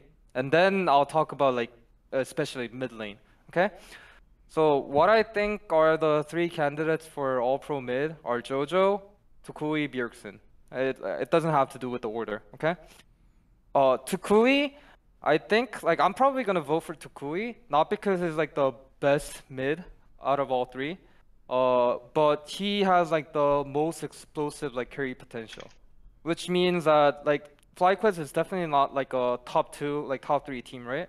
And then having like a carrying source like Tukui is like a really big threat that they can like pose to an enemy team. That's why I value him high. But he's never gonna work on international stage. He can't shit on Xiaohu like that. He can't shit on Faker like that. He can't shit on no one like that. Honestly, at this level. Maybe different in the future, but not this level. Okay? And then for Bjergsen, I really value him high because I don't remember a game that has been like the primary reason for his team losing, honestly. Yep. And then being able to be consistent for that much amount of time, even with the break, is kind of like really impressive. And then finally it's Jojo, right? And then I don't know, like people like the raw stats a lot, but honestly, if you look at spring stats and then summer stats, the biggest difference is the vision control that Jojo is taking part of. So in spring split, everyone basically knew that Jojo was shitting on everyone when he focuses on lane. If he wants to win lane, that's just so easy for him. He can gap the CS pretty well, he can gap the EXP pretty well, and then he can get solo kills pretty well, right? But in terms of summer split, like it's from like the knowledge that he got from like MSI. The greatest mid laners in the world are already good in lane, but they don't focus on lane. Because winning lane is not how you win the game. The way you win the game is to move around the map and then shifting like emphasis on different parts of the map so that your team can snowball, right? And then what Jojo's been doing is that his laning stats definitely didn't decline that much. Honestly, he's pretty much like, except for CS, which I don't give a fuck. Like CS doesn't matter unless you farm like Chovy, honestly. If it's Chovy level, then he has like 2 core on second Drake. That's like I have so insane. many things to say about Chovy. Chovy is so. But Rigby, finish, apart yeah. from that, like no one gaps CS that hard to be like that impactful that early. So CS doesn't really fucking matter. But his having lane prio while being able to do vision control, and then this is what I promote, what Jojo promotes, and then this is the only reason that I see like Jojo is the only one that can be successful mid laner in like North American scene. It's like the only option. Like no one cares about the things that he's working on, he's trying to improve. And then like if you say like Tukui, Bjergsen are all pro, it's just like a fan vote. You don't know the game. You don't know how to win the game. Or you're just stuck in LCS for too much. You just see like how LCS wins game, which is pretty boosted on it. I'm not gonna lie. That's fair. I agree. Rigby, you said something that I agreed with until literally yesterday, which is like Bjergsen hasn't really lost his team the game. Did you watch the TL 100 Thieves game? Maybe it is just worse in my mind, but did you watch that one? Oh yeah, I mean, like that game was like flipped on like boss side, right? When Talia drew a wall and like those type of things, like. But like, isn't the problem there like Skarner only ulting Gwen throughout the whole game when Senna Seraphine is like always open too? I think I haven't rewatched it yet. That's the problem. Like you have like easy executions. Like Skarner has R with some of the carries with no flash, and then you go for Gwen, which is like also possible to kill, but like hardest to kill at the same time, right? And then least reward. you put that person behind and put like someone who's trying to make a play because like the team was like doing bad, being the primary enter inside the game. I don't understand that, honestly. Like the core not being able to ult on Gwen TP on the Nash, that was an int. And then Skarner ulting Gwen all the time. Like those two are the primary reason why TL lost yesterday. And then Okay. Pearson doing the shuffle is because like his teammates are not being good. That's what I Perfect. think. I feel like I'm gonna have to do a blame game about that game. So now I'm just gonna clip out what you said and pretend And I just said use it. that's the whole blame game. Yeah. There you go. Thank you. Rigby, No we can't stretch this call too much longer, but you gave the 3 people that you want to vote for. Did you know you can't vote for Jojopion? I didn't. Okay, so Yeah, you can't I didn't. you can't vote for your own players. So in all pro or whatever. That's why if you look at Peter Dunn's ballot, he has nothing. So who would you vote for since you can't vote for Jojo? Oh, I mean, it's like third place would be probably Abadog or Palafox, but I'm also thinking about like decline voting on the third place because like Tukui Bjergsen has those impressive points, but like those two don't. Sure, but that's why they get 1 and 2, right? So Yeah. First is Tukui and second is Bjergsen. That's probably my vote. okay, and you're not going to pick a third. Probably not. Okay. Very good. All right. Thank you, Arsh, for the call. Anything you want to shout out? I don't think I have anything. I just spent $80 on tickets, so I'm excited to go to LCS. That's gonna be very fun. I hope. Nice. I don't think there's gonna be like tailgate or anything, which I'm kind of sad about because it's playoffs, right? I don't know. That's what I heard. Oh but wait, you spent $80 on LCS playoffs tickets? yeah, Oh, you bought Have like not. 4 days? 3 days because of like there's like fees and stuff. Oh, okay. So Cool. 3 days. Nice. Well, hope you if enjoy you're it. there, Yeah. yell at Yes. Travis. I'm sure we'll be around. I'm gonna try to say hi to more people because when I went last time it was like like just out of COVID, kind of dead. But Yeah. I'm hoping to have more fun this time. Cool. Thank you guys. Have a good one. Cool. I really hope that we have you guys play either 100 Thieves or CLG, and I can use the locker room material of like, EG's head coach was so unimpressed by Abadaga or Palafox, he declined to vote for them on All Pro.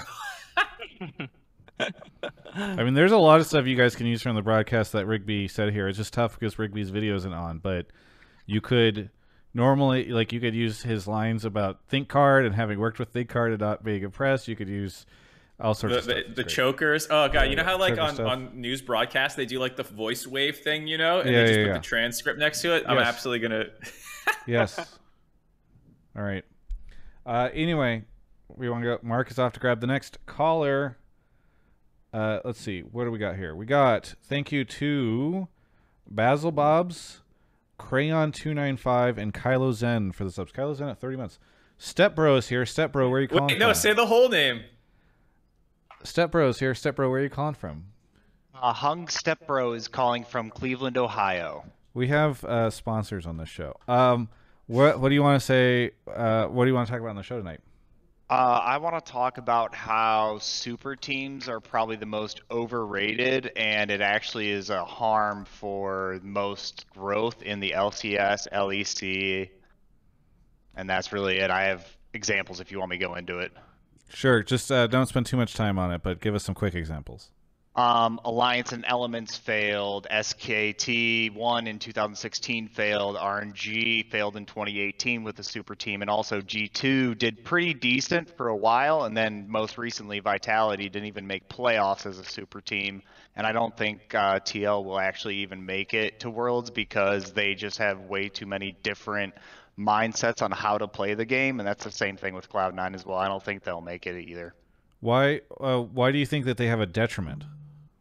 It's a detriment to the team, and it doesn't allow growth within the league and within each other because they're already set in their ways, because super teams are always based off of all these veterans coming together and having one mindset, and that is way too difficult for any coach or team to even be able to do. I think it's kind of funny to see when a super team comes along, you know they're never going to win. All right. are there good examples of super teams doing well? I think G2. I mean, Caps. G2. Yeah, Caps, Berks. I feel like there's been. It's one of those things where it's hard to name them like right in the moment. I'm sure there's been some LCK ones. Double if Core maybe. JJ, TL. You want to say? I mean, TL was basically a super team when they had Impact, Jensen, Core JJ, Double Lift, and Smithy. Gen G a super team? What's that, Peter? You're quiet. Sorry, are Gen G, current Gen G a super team? Definitely. Yeah, I For can't sure. Yeah. So I feel like, I mean, well, there was I like think- a Deft. Wasn't Deft on like a Chinese super team too? If I'm not mistaken, when there was the big Korean exodus, weren't there a couple like Chinese super teams that did all right? EDG, yeah, but like they had scouts, so I'm not gonna say it's like a super team. He was like a Yeah. good prospect, but like he wasn't popping off in Korea. He just like was faker sub and then went to China and did well. I wouldn't call that like a super team. Yeah, same reason I wouldn't call Griffin a super team, because it was just like a group of 5 guys who were all really good and came up together. It wasn't like they were assembled by a wallet. So I feel like there's probably as many examples of a super team doing well as they are doing bad, which like maybe is an argument against them, but because you would expect that if you're balling out and spending all this money that you would have more than a coin flip's chance at doing this. You know, obviously we'd have to go count, but I don't know. I don't necessarily. Here's the take that I would have, which is super teams are not as good as everyone thinks they are when they're assembled. Whenever you build a super team, the response is immediately like, oh my God, they just got these guys on the same team. They're going to wreck. And everybody sticks them at the top of their power rankings because why not? And rarely do I think, or not rarely, but it's even when they are really good, I don't know if they are often as like a step above everybody else, even if they are winning most of the time too. So that's kind of where I'd put it. I don't know if I would say like super teams suck. But what do you think, Rigby? I think I don't think like super team is something that's like harming your like amateurs in the first place. I'll elaborate that later. And then I think like the success of super team is that like, so for example TL, like I remember like there was a story about Impact willing to like take a pay cut to get like another good players in another role. And then if like all 5 of them is just focused on winning, like that's just an example of like how desperate he wanted to win. And then if all 5 players are desperate to win, then it's like a good effect of super team. But if you just gather like a bunch of players who have like success in different teams and who isn't willing to compromise when you're on a new team with different people, that's gonna fail. And then I like when I was in Afrika Freaks last year, I suffered like a big failure, and then the biggest reason was that like there were too many people playing by their win conditions, how they used to win the game, and then not trying to like give up their points for another point, because that might hurt their performance in general. Like players are obviously like scared if they play differently, they might get bad because they're not used to it. And then like those are the parts that might hurt the super teams that are underperforming. So yeah, that's my take on super team. But like for KT, like I heard like all 5 players when it was like a super team, they all really wanted to win. They failed their first year, but second year they just lost to IG, which is probably like one of the best team that have ever played the league, right? Yep. So I think there's definitely like good effects of like super team, like Gen G too. Like this year, Ruler is so like dire to win, so they managed to get like a trade-off for Peanut and BDD, and then Ruler's ambition to win motivate like Chovy, Lee Hens too, and then they're really popping off right now. I personally think that like Gen G is currently like the best team in the world, so there are success that super teams can have, and then that's something that makes a lot of fans interested, because they have like all their favorite players on the same team that they can cheer for throughout the whole year, right? And then there's like some side effects of the super team. If the players are not like desperate to win, but they just like played well, so they go on the same team, and then they aren't willing to compromise or something like that. All right, Peter Dunn, what do you think of Vitality not making playoffs? Well, let's talk about super teams first. So why do super teams struggle? Number 1, hunger, right? Like when you have a lot of successful, when you've had a lot of success in your career, and you have to keep pushing yourself, because if you don't keep pushing yourself, you eventually get outscaled by the new players who are coming up, right? And this is something which makes Impact really, really almost like a unicorn in the scene, that he's so hungry to keep winning, even after like a decade playing at the top level. He still grinds Champions Queue, he still plays like crazy, he still really, really wants to win, and that's, you know, that desire to win falls off over time, and that is, you can see that happen a lot in super teams. Number two, accountability, right? So super teams, always people power rank them really highly. Who gets the blame when that super team goes to shit, right? Like, and I think that in the West, there's a big reason why G2 were successful, right? Which is that when things went badly, what did they do? There's two things that they did. Number one, Grabs went out and like was the guy who said, "Oh, it's all on me." Number two, they did the stupid meme, "Oh, you know, G2 aren't taking this game seriously, so like they're not winning," right? So they were very smart in deflecting responsibility and deflecting accountability when the team does badly. Whereas a lot of super teams, when things start to go wrong from the outside, you know, you have a lot of fans watching. They all have their favorite players. They all start to blame each other, you know, and then there's a slippery slope which just goes into the bottom, right? A third thing is the playstyle, right? Like sometimes super teams, you just play like Football Manager or something, you know, and you get people with all the higher stats and just hope that they win when playstyles aren't complementary, right? Like, and I think those are the reasons why super teams fail, right? So we want to look at Vitality. Let's look at the situation with Vitality. Who is coming out and accepting any responsibility for Vitality? Have you heard a single member of their coaching staff come out and defend their players? Do you hear Labrov coming out on stage and saying, look, I fucked up in this game, or Kazi, or anybody? Nobody comes out and says that. And Kazi, like when Kazi was on Mad Lions, he would always do it. Like he had a bad game, you just go and say, "Oh, it doesn't matter," right? Like, because he knows that the team backs him, he knows that the team will support him, he knows that the fan base, like, people will come out. It's the same sort of thing with Arome. Like, I came on a show like this with you guys, like, many years ago, where Arome was going through a rough patch. What's the first thing that happens? Arome says, "Okay, I messed up." Kazi comes and says, "I defend him," right? Sorry, did you guys hear all of that? Yeah. It's just you're a little quiet. Sorry. That's Okay. better. Okay. Right. So you have that, but you don't have that on Vitality. And like I know Kazi is willing to do that, right? But Vitality isn't. Like Vitality Kazi isn't willing to do it, but Mad Kazi was, right? Why is that? So think about that, right? Number two, compatible playstyles, right? You have a team that has Perks and Alfari on it, right? How is this team supposed to win games? Are you trying to win through team fighting? Or are you trying to win through 1v1? Fine. You want to win through team fighting? Why do you have one? Like I think Kazi is a really good team fighting AD carry. So why have you put a top laner with him who's really good in a 1v1 setup? Why don't you have a 1v1 AD carry?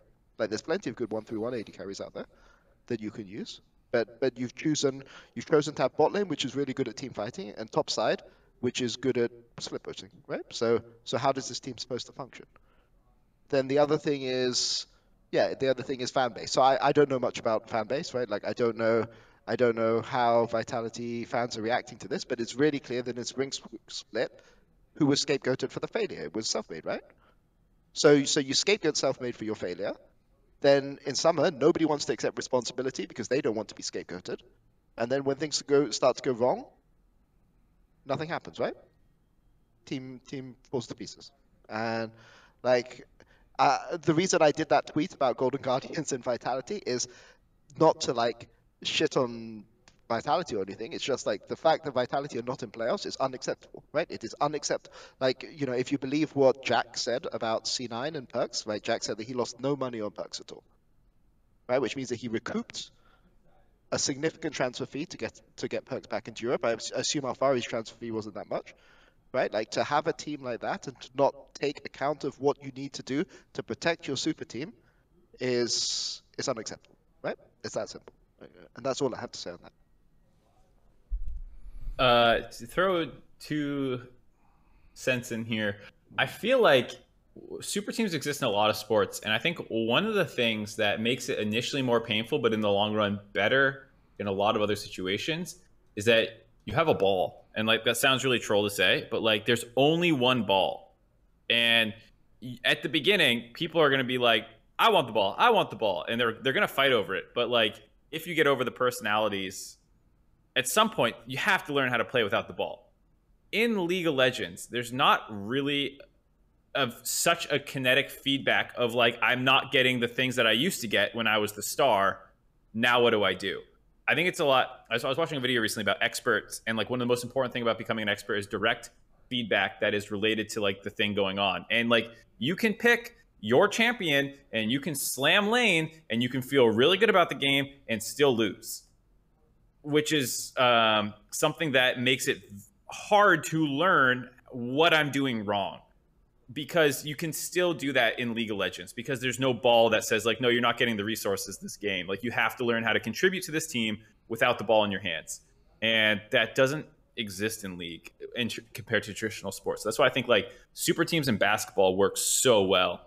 A lot of, like that's basically what the league has often become, is just like the super team is going to win because yeah, the personalities are always a concern, but like you over the course of a split or season are just going to have to learn how to do that.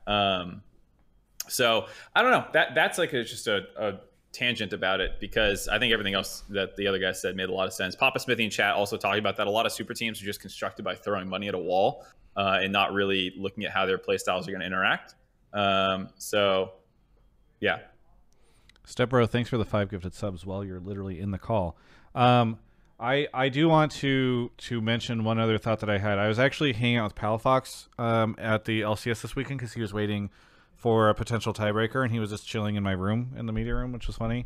They're talking about a bunch of different stuff, but one of the things we started talking about, and why I said I was really happy he was doing well, and we were talking a lot about that. We were talking about, you know, places where players have not been set up well in the past, kind of related to the super team stuff.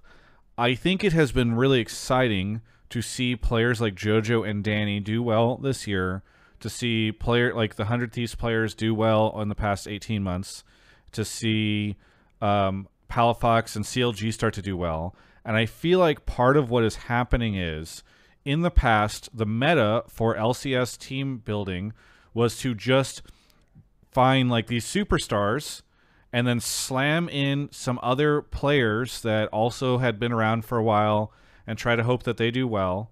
Mark, I know you're laughing, but I want your feedback on this theory that I have. You've got top teams, they're all slamming in superstars, and then like players that have been around for a while because they don't want to stick like a rookie in with like a superstar.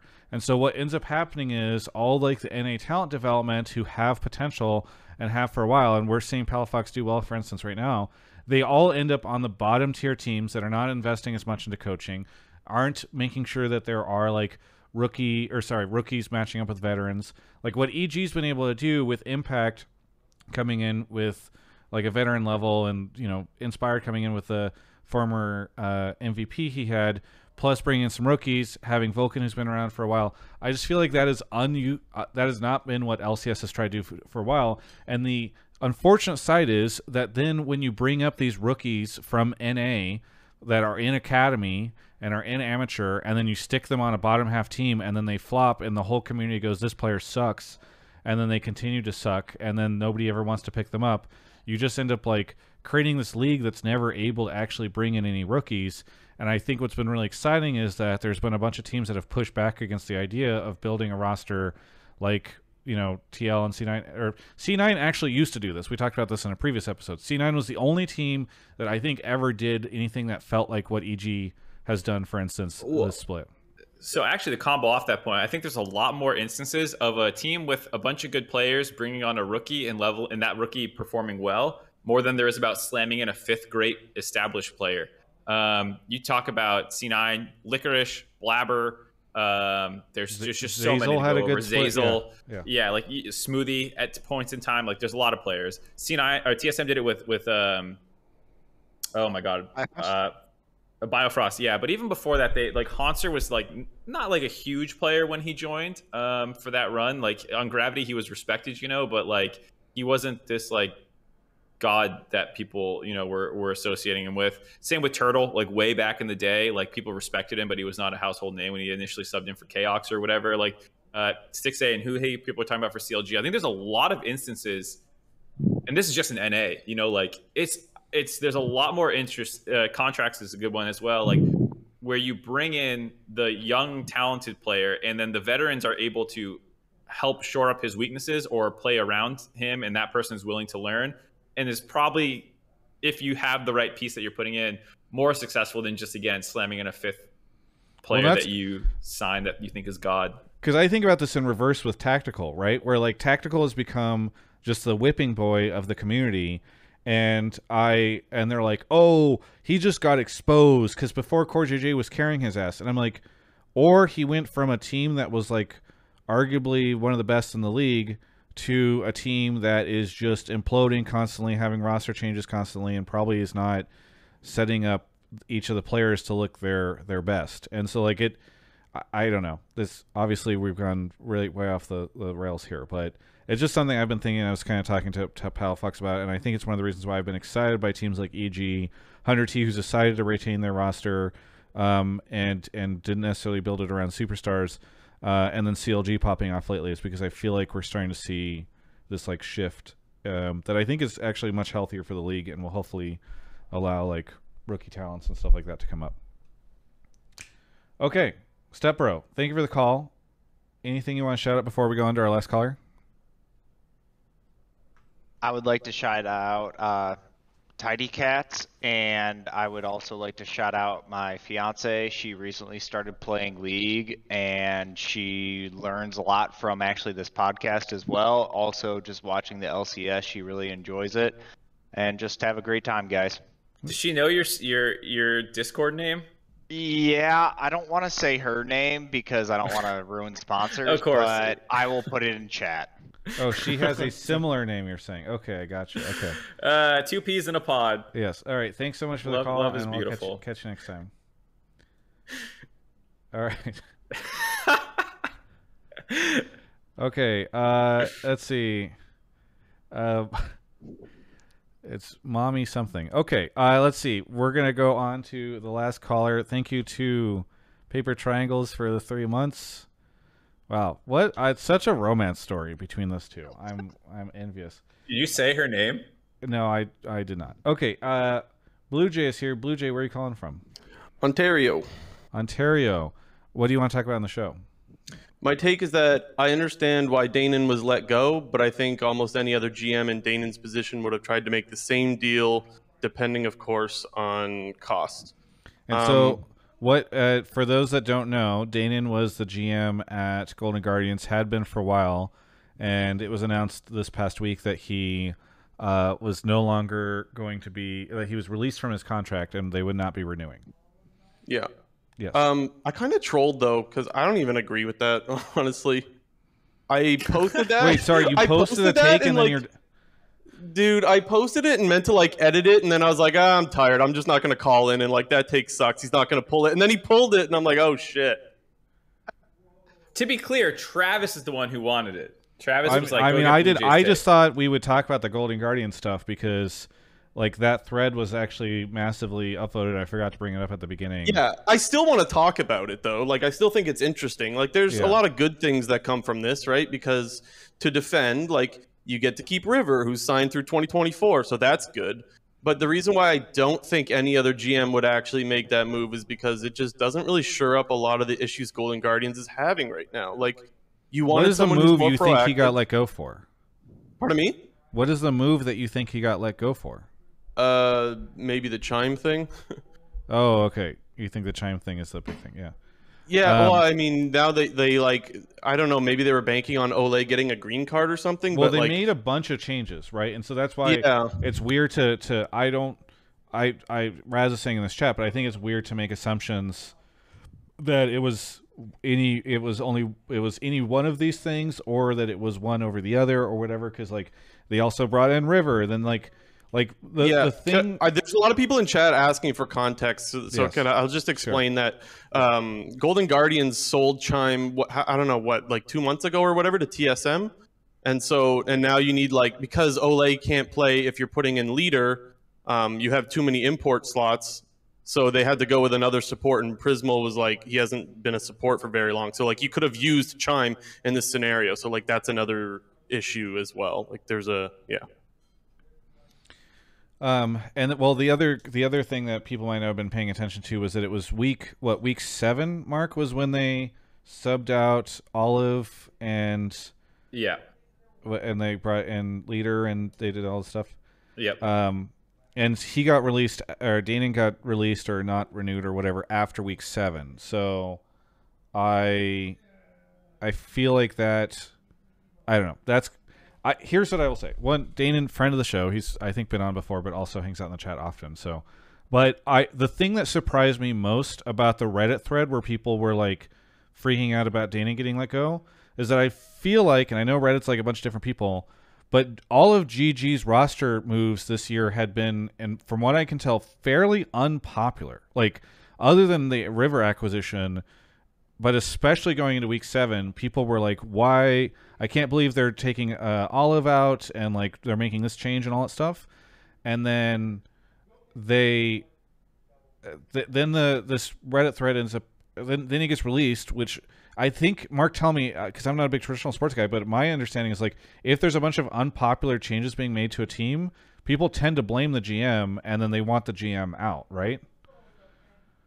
Yeah, generally. I think also, I said this on the dive, but like if I was coaching a team and my GM was like, we're making this change in the roster, that's going to cause a lot of tension in traditional sports, and in esports, I just don't think that happens.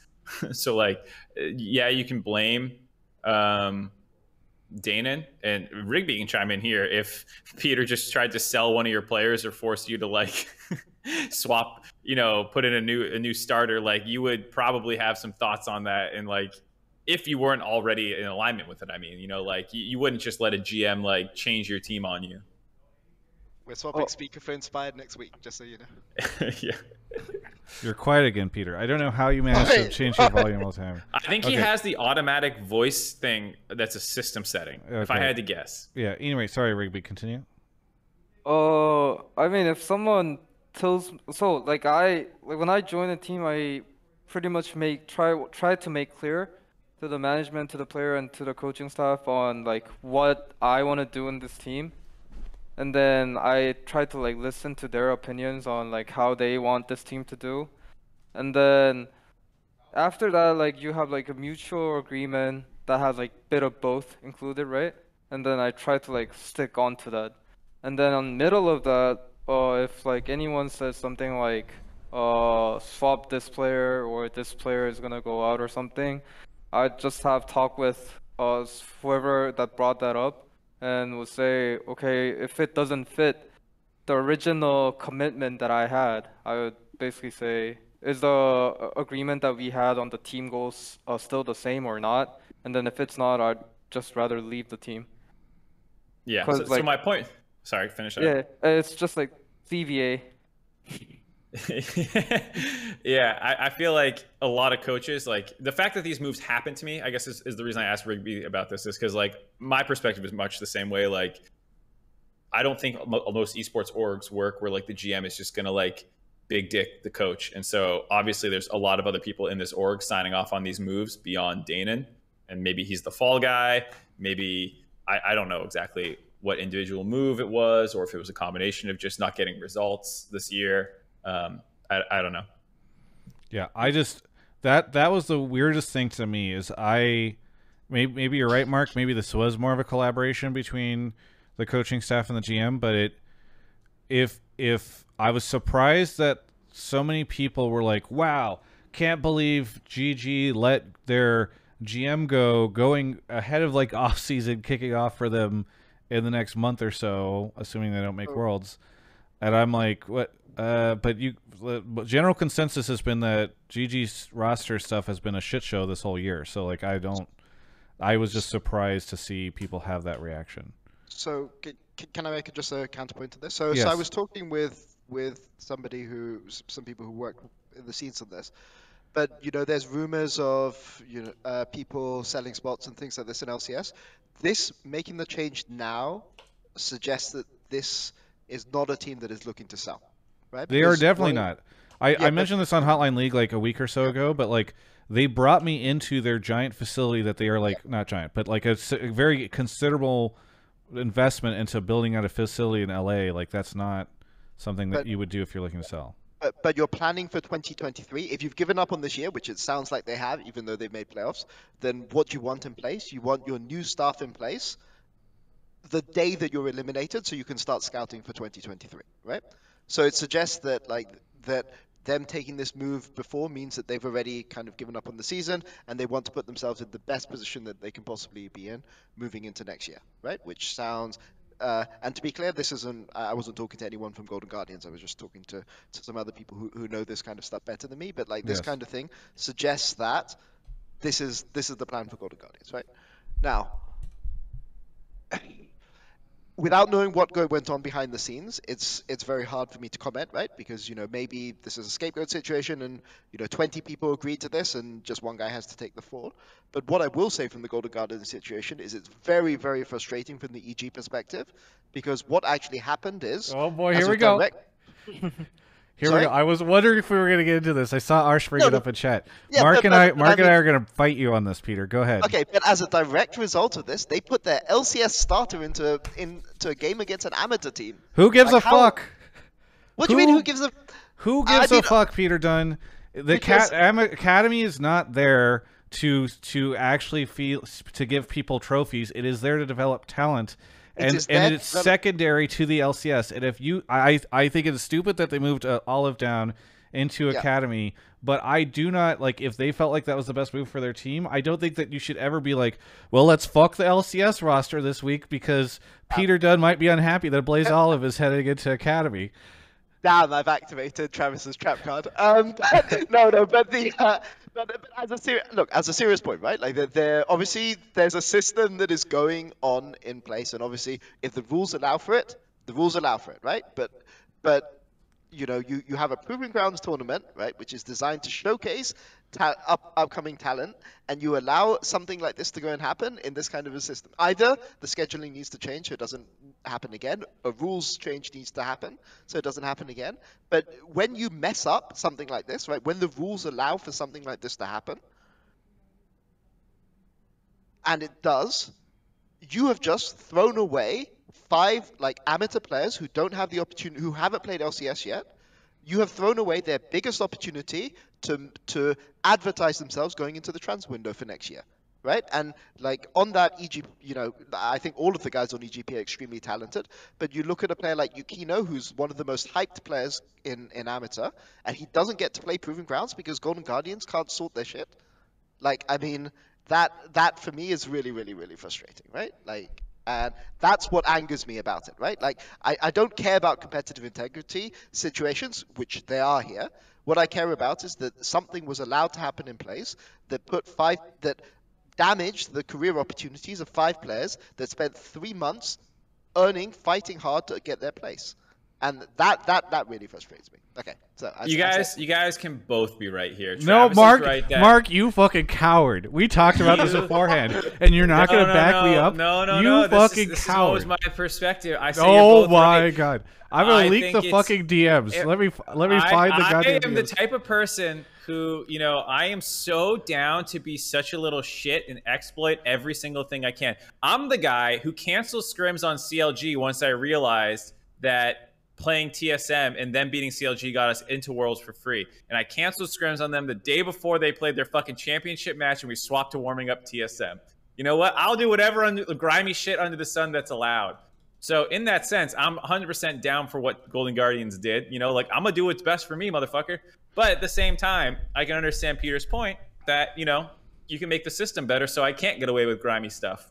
I just think it's so weird. Like, the counter argument here, Peter, is like, what if making that change had actually worked? Like, you wouldn't be able to make that argument if that change had actually worked, because what if for Golden Guardians main roster, if it was like, oh, suddenly they went and won and then they made it into playoffs, the counter argument would be, by refusing to make the change to send somebody to Academy, then you're fucking over these 4 players who've been on the main roster of Golden Guardians and have been trying so hard for all year long, and now they can't make it into LCS because we have to make sure that we don't screw over Yukuno, who's like, I'm sure a great person, but I don't know.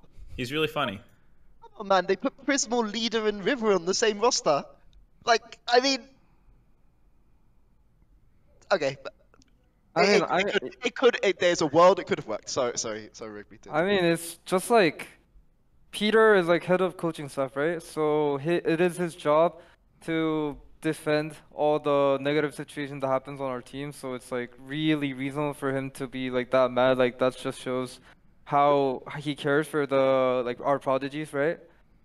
but like it's just generally this is a competition, and then they don't care if it's amateur, they don't care it's pro, right? And then this shit can happen. The thing that happened to EGP can always happen to LCS too, right? Yep. Considering that, since Proving Ground is like a experience that it's kind of like a school that gets like the young amateur ready to be like professional players, then this is like good experience for them. It's something that they have to go through once they become pro, and then it's like an early experience. So I think it's just like valuable regardless of it being like right or wrong, because you just have to adapt to it. That's the life of professional player at the end. That's true. Trust nobody. Nobody has your interests at heart. You're gonna get screwed over. None of it. I mean, you're right. Like, I'm not being sarcastic. Like, I think this is actually a valuable lesson. I think Rigby's actually right here. I like, and there's people in the chat calling me out on like trying to how hypocritical Travis supports native talent, but then is okay with this. And I'm just like, guys, I am never going to ever be okay with anything where. And this is what Mark said to me privately in DMs, and he's being a coward now. But I'm never going to be okay with anything where a team costs their LCS team some like if they are trying to make changes, and obviously these changes didn't work out, but if they're trying to make changes to get their team into playoffs for LCS, I don't think they should ever be like, well, we can't do that because what about these aspiring NA talent in a cat? Like the point is to make it to playoffs in North America and do as best as you can there. In LCS, that is the priority. Nothing else matters. You know. I mean, my issue is more with the rule book, right? Like, That's I think, fair. I think what Golden Guardians did was scummy, but like, your job is not to play to the benefits of EGP, right? It's to play to the rules, and they did something which was allowed in the rules, but hopefully this won't happen again in the rules. Yeah, right? that's fair. And I can understand why you would want the rules changed to not allow for something like this. Yeah, I like the rules as is so that they can experience the burn of getting screwed over early in their careers. If you protect them the whole way up, they're going to learn this lesson on stage? In the LCS? Yeah, that's no. like going to be worse. Yeah. Yeah. I've been scrolling to see if I can find this conversation I had with Mark, but I can't. But I deleted it. I feel so did you? I feel so fucking baited by you because I was ready for. We'd had this conversation, then you come in and just wuss out, which is so. That's very off-brand for you, Mark. I didn't. I'll admit that when I saw Peter's tweet and you linked it, I think, to me, and you're like, Peter's throwing a little, complaint fest, and I was like, yeah, I don't give a fuck. I'm pretty sure that is not what you said. What you said. What did I say then? You said. I don't remember. All right, you start closing out the show. I'll look. Okay. It's fucking here we go. I said it. I didn't even link you his tweet. All I said was, "Man, this is August 3rd, 10:15 p.m. Man, it's crazy to me that everyone's complaining about GG quote unquote fucking up Proving Grounds." And then Mark replied, "Haha, people just love to freak out about random shit. Like, what do they want GG to do? End their season so Yakuno Cat maybe wins?" And that was our whole conversation. So you can understand. Sounds about right. You can understand how I was ready for Mark to come in a little bit more fire than he was. But Mark knows who Yukino Cat is. Wow. Yeah. Yes. Well, he's all over Challengers Queue. Anyone who's paying any attention to North Champions America. Queue, you fucking boomer. Oh my god. Well, no, I mean, like, if you know Champions Queue, you know who he is. Yeah, you called it Challengers Queue. Oh, whatever, dude. Who did that? We had somebody on the show do that. We made fun of them. Okay, anyway. Well, yeah, I mean, as you can tell, that I will flip-flop immediately to whatever's funniest in the moment. That is the show. Peter Dunn, noted defender of Yakuno Cat. Any shout-outs, plugs, anything you want to say? I mean, I'll stop being the... Oh, wait, I have to say goodbye. Hang on. I forgot that Blue Jay was here. We have to say goodbye to Blue Jay. Blue Jay. Blue Jay, what do you want to shout out as we say goodbye to you? I'll just shout out your content. It's actually pretty beast, Travis. I'm liking the geography stuff and whatnot. So keep it up, dude. You. I ripped that off, but I do feel good about from LEC. Who but cares? I do feel literally, no one cares that it's ripped off. It's there's good. At least a couple people who have made weird remarks about it, but even people in the scene. But I am happy about ripping off the fucking money thing that I stole from TikTok. But anyway, thank you for that. Sorry, I interrupted. Anything else? No. That's it. Yeah. Thanks for having me on. Have a good one. Okay. See ya. Okay. Back to saying goodbye to Peter. Peter, what shout outs do you have? Yeah, no, I mean, I just said I'll stop being like a Mojo Jojo, you know, like Powerpuff Girls villain. And, actually talk about things. Okay, so shout out number one to EGA. EGA playing 100 Thieves Academy in Proving Grounds should be a really, really fun game.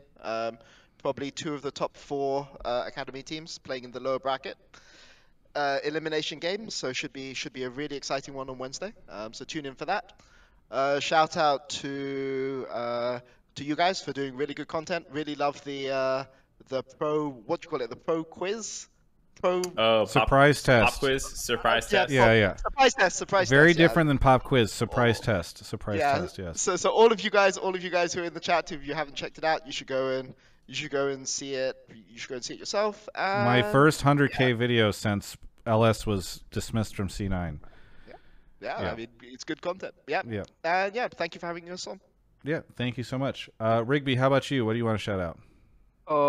Shout out to my players who will be awarded with their second trophy on this team by the end of summer finals.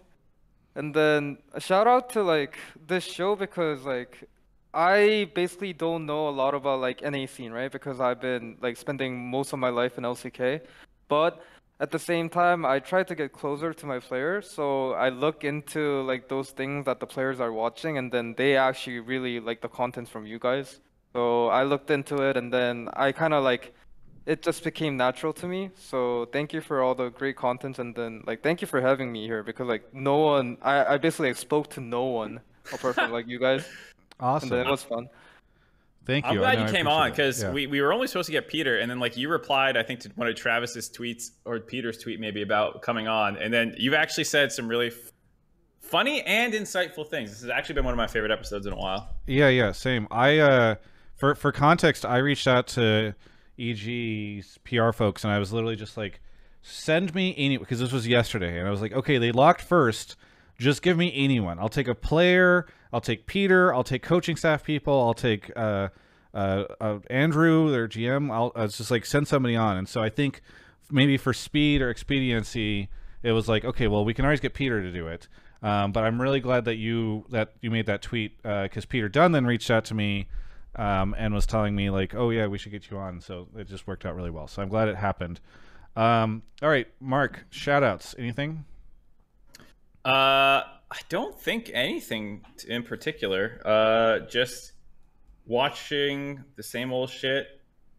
Blame Game coming out this week on Wednesday. Resin Refresh tomorrow. I'll probably stream before it. Travis, I might be a little late because I'm going to be coming from an event happening at a team thing, but we'll talk about it. But I don't think it's going to be super late. Yeah, we'll figure it out. Yep. What about you, Travis? Anything shout out? Yes. I have so much stuff to shout out. We have a whole bunch of really fun stuff that I did at LCS this past weekend. I went all 3 days and spent the first 2 days filming surprise test stuff. So I have, because this past weekend was the last weekend I could do that with the players because of the way that playoffs and structure work. So I have 4 episodes banked that will come out over the next month. So that feels really good. And we are trying to do more fun stuff like the money thing that we did today. If you guys haven't seen that, I put it up on social. I'm trying to figure out, it's very short, but I might just YOLO and stick it on the YouTube channel too. So remember we were making bets about how many it would get. You're at 70K views on that right now. I said you would blow past the 40K. It did go up. So yeah, that feels good. But either way, there's another one of those money things coming out tomorrow because I did 2 of them and it was very expensive. So I'll hopefully get a sponsor for it in the future. But thank you so much everybody for watching. Thanks Peter and Rigby for coming on. This was a great episode. I'm going to premiere the next episode, or the rough cut of the next episode of Surprise Test on stream. Don't leave. I already saw 75 people leave, so I said it too late. But thanks everyone. This has been Hotline League. We'll catch you next time.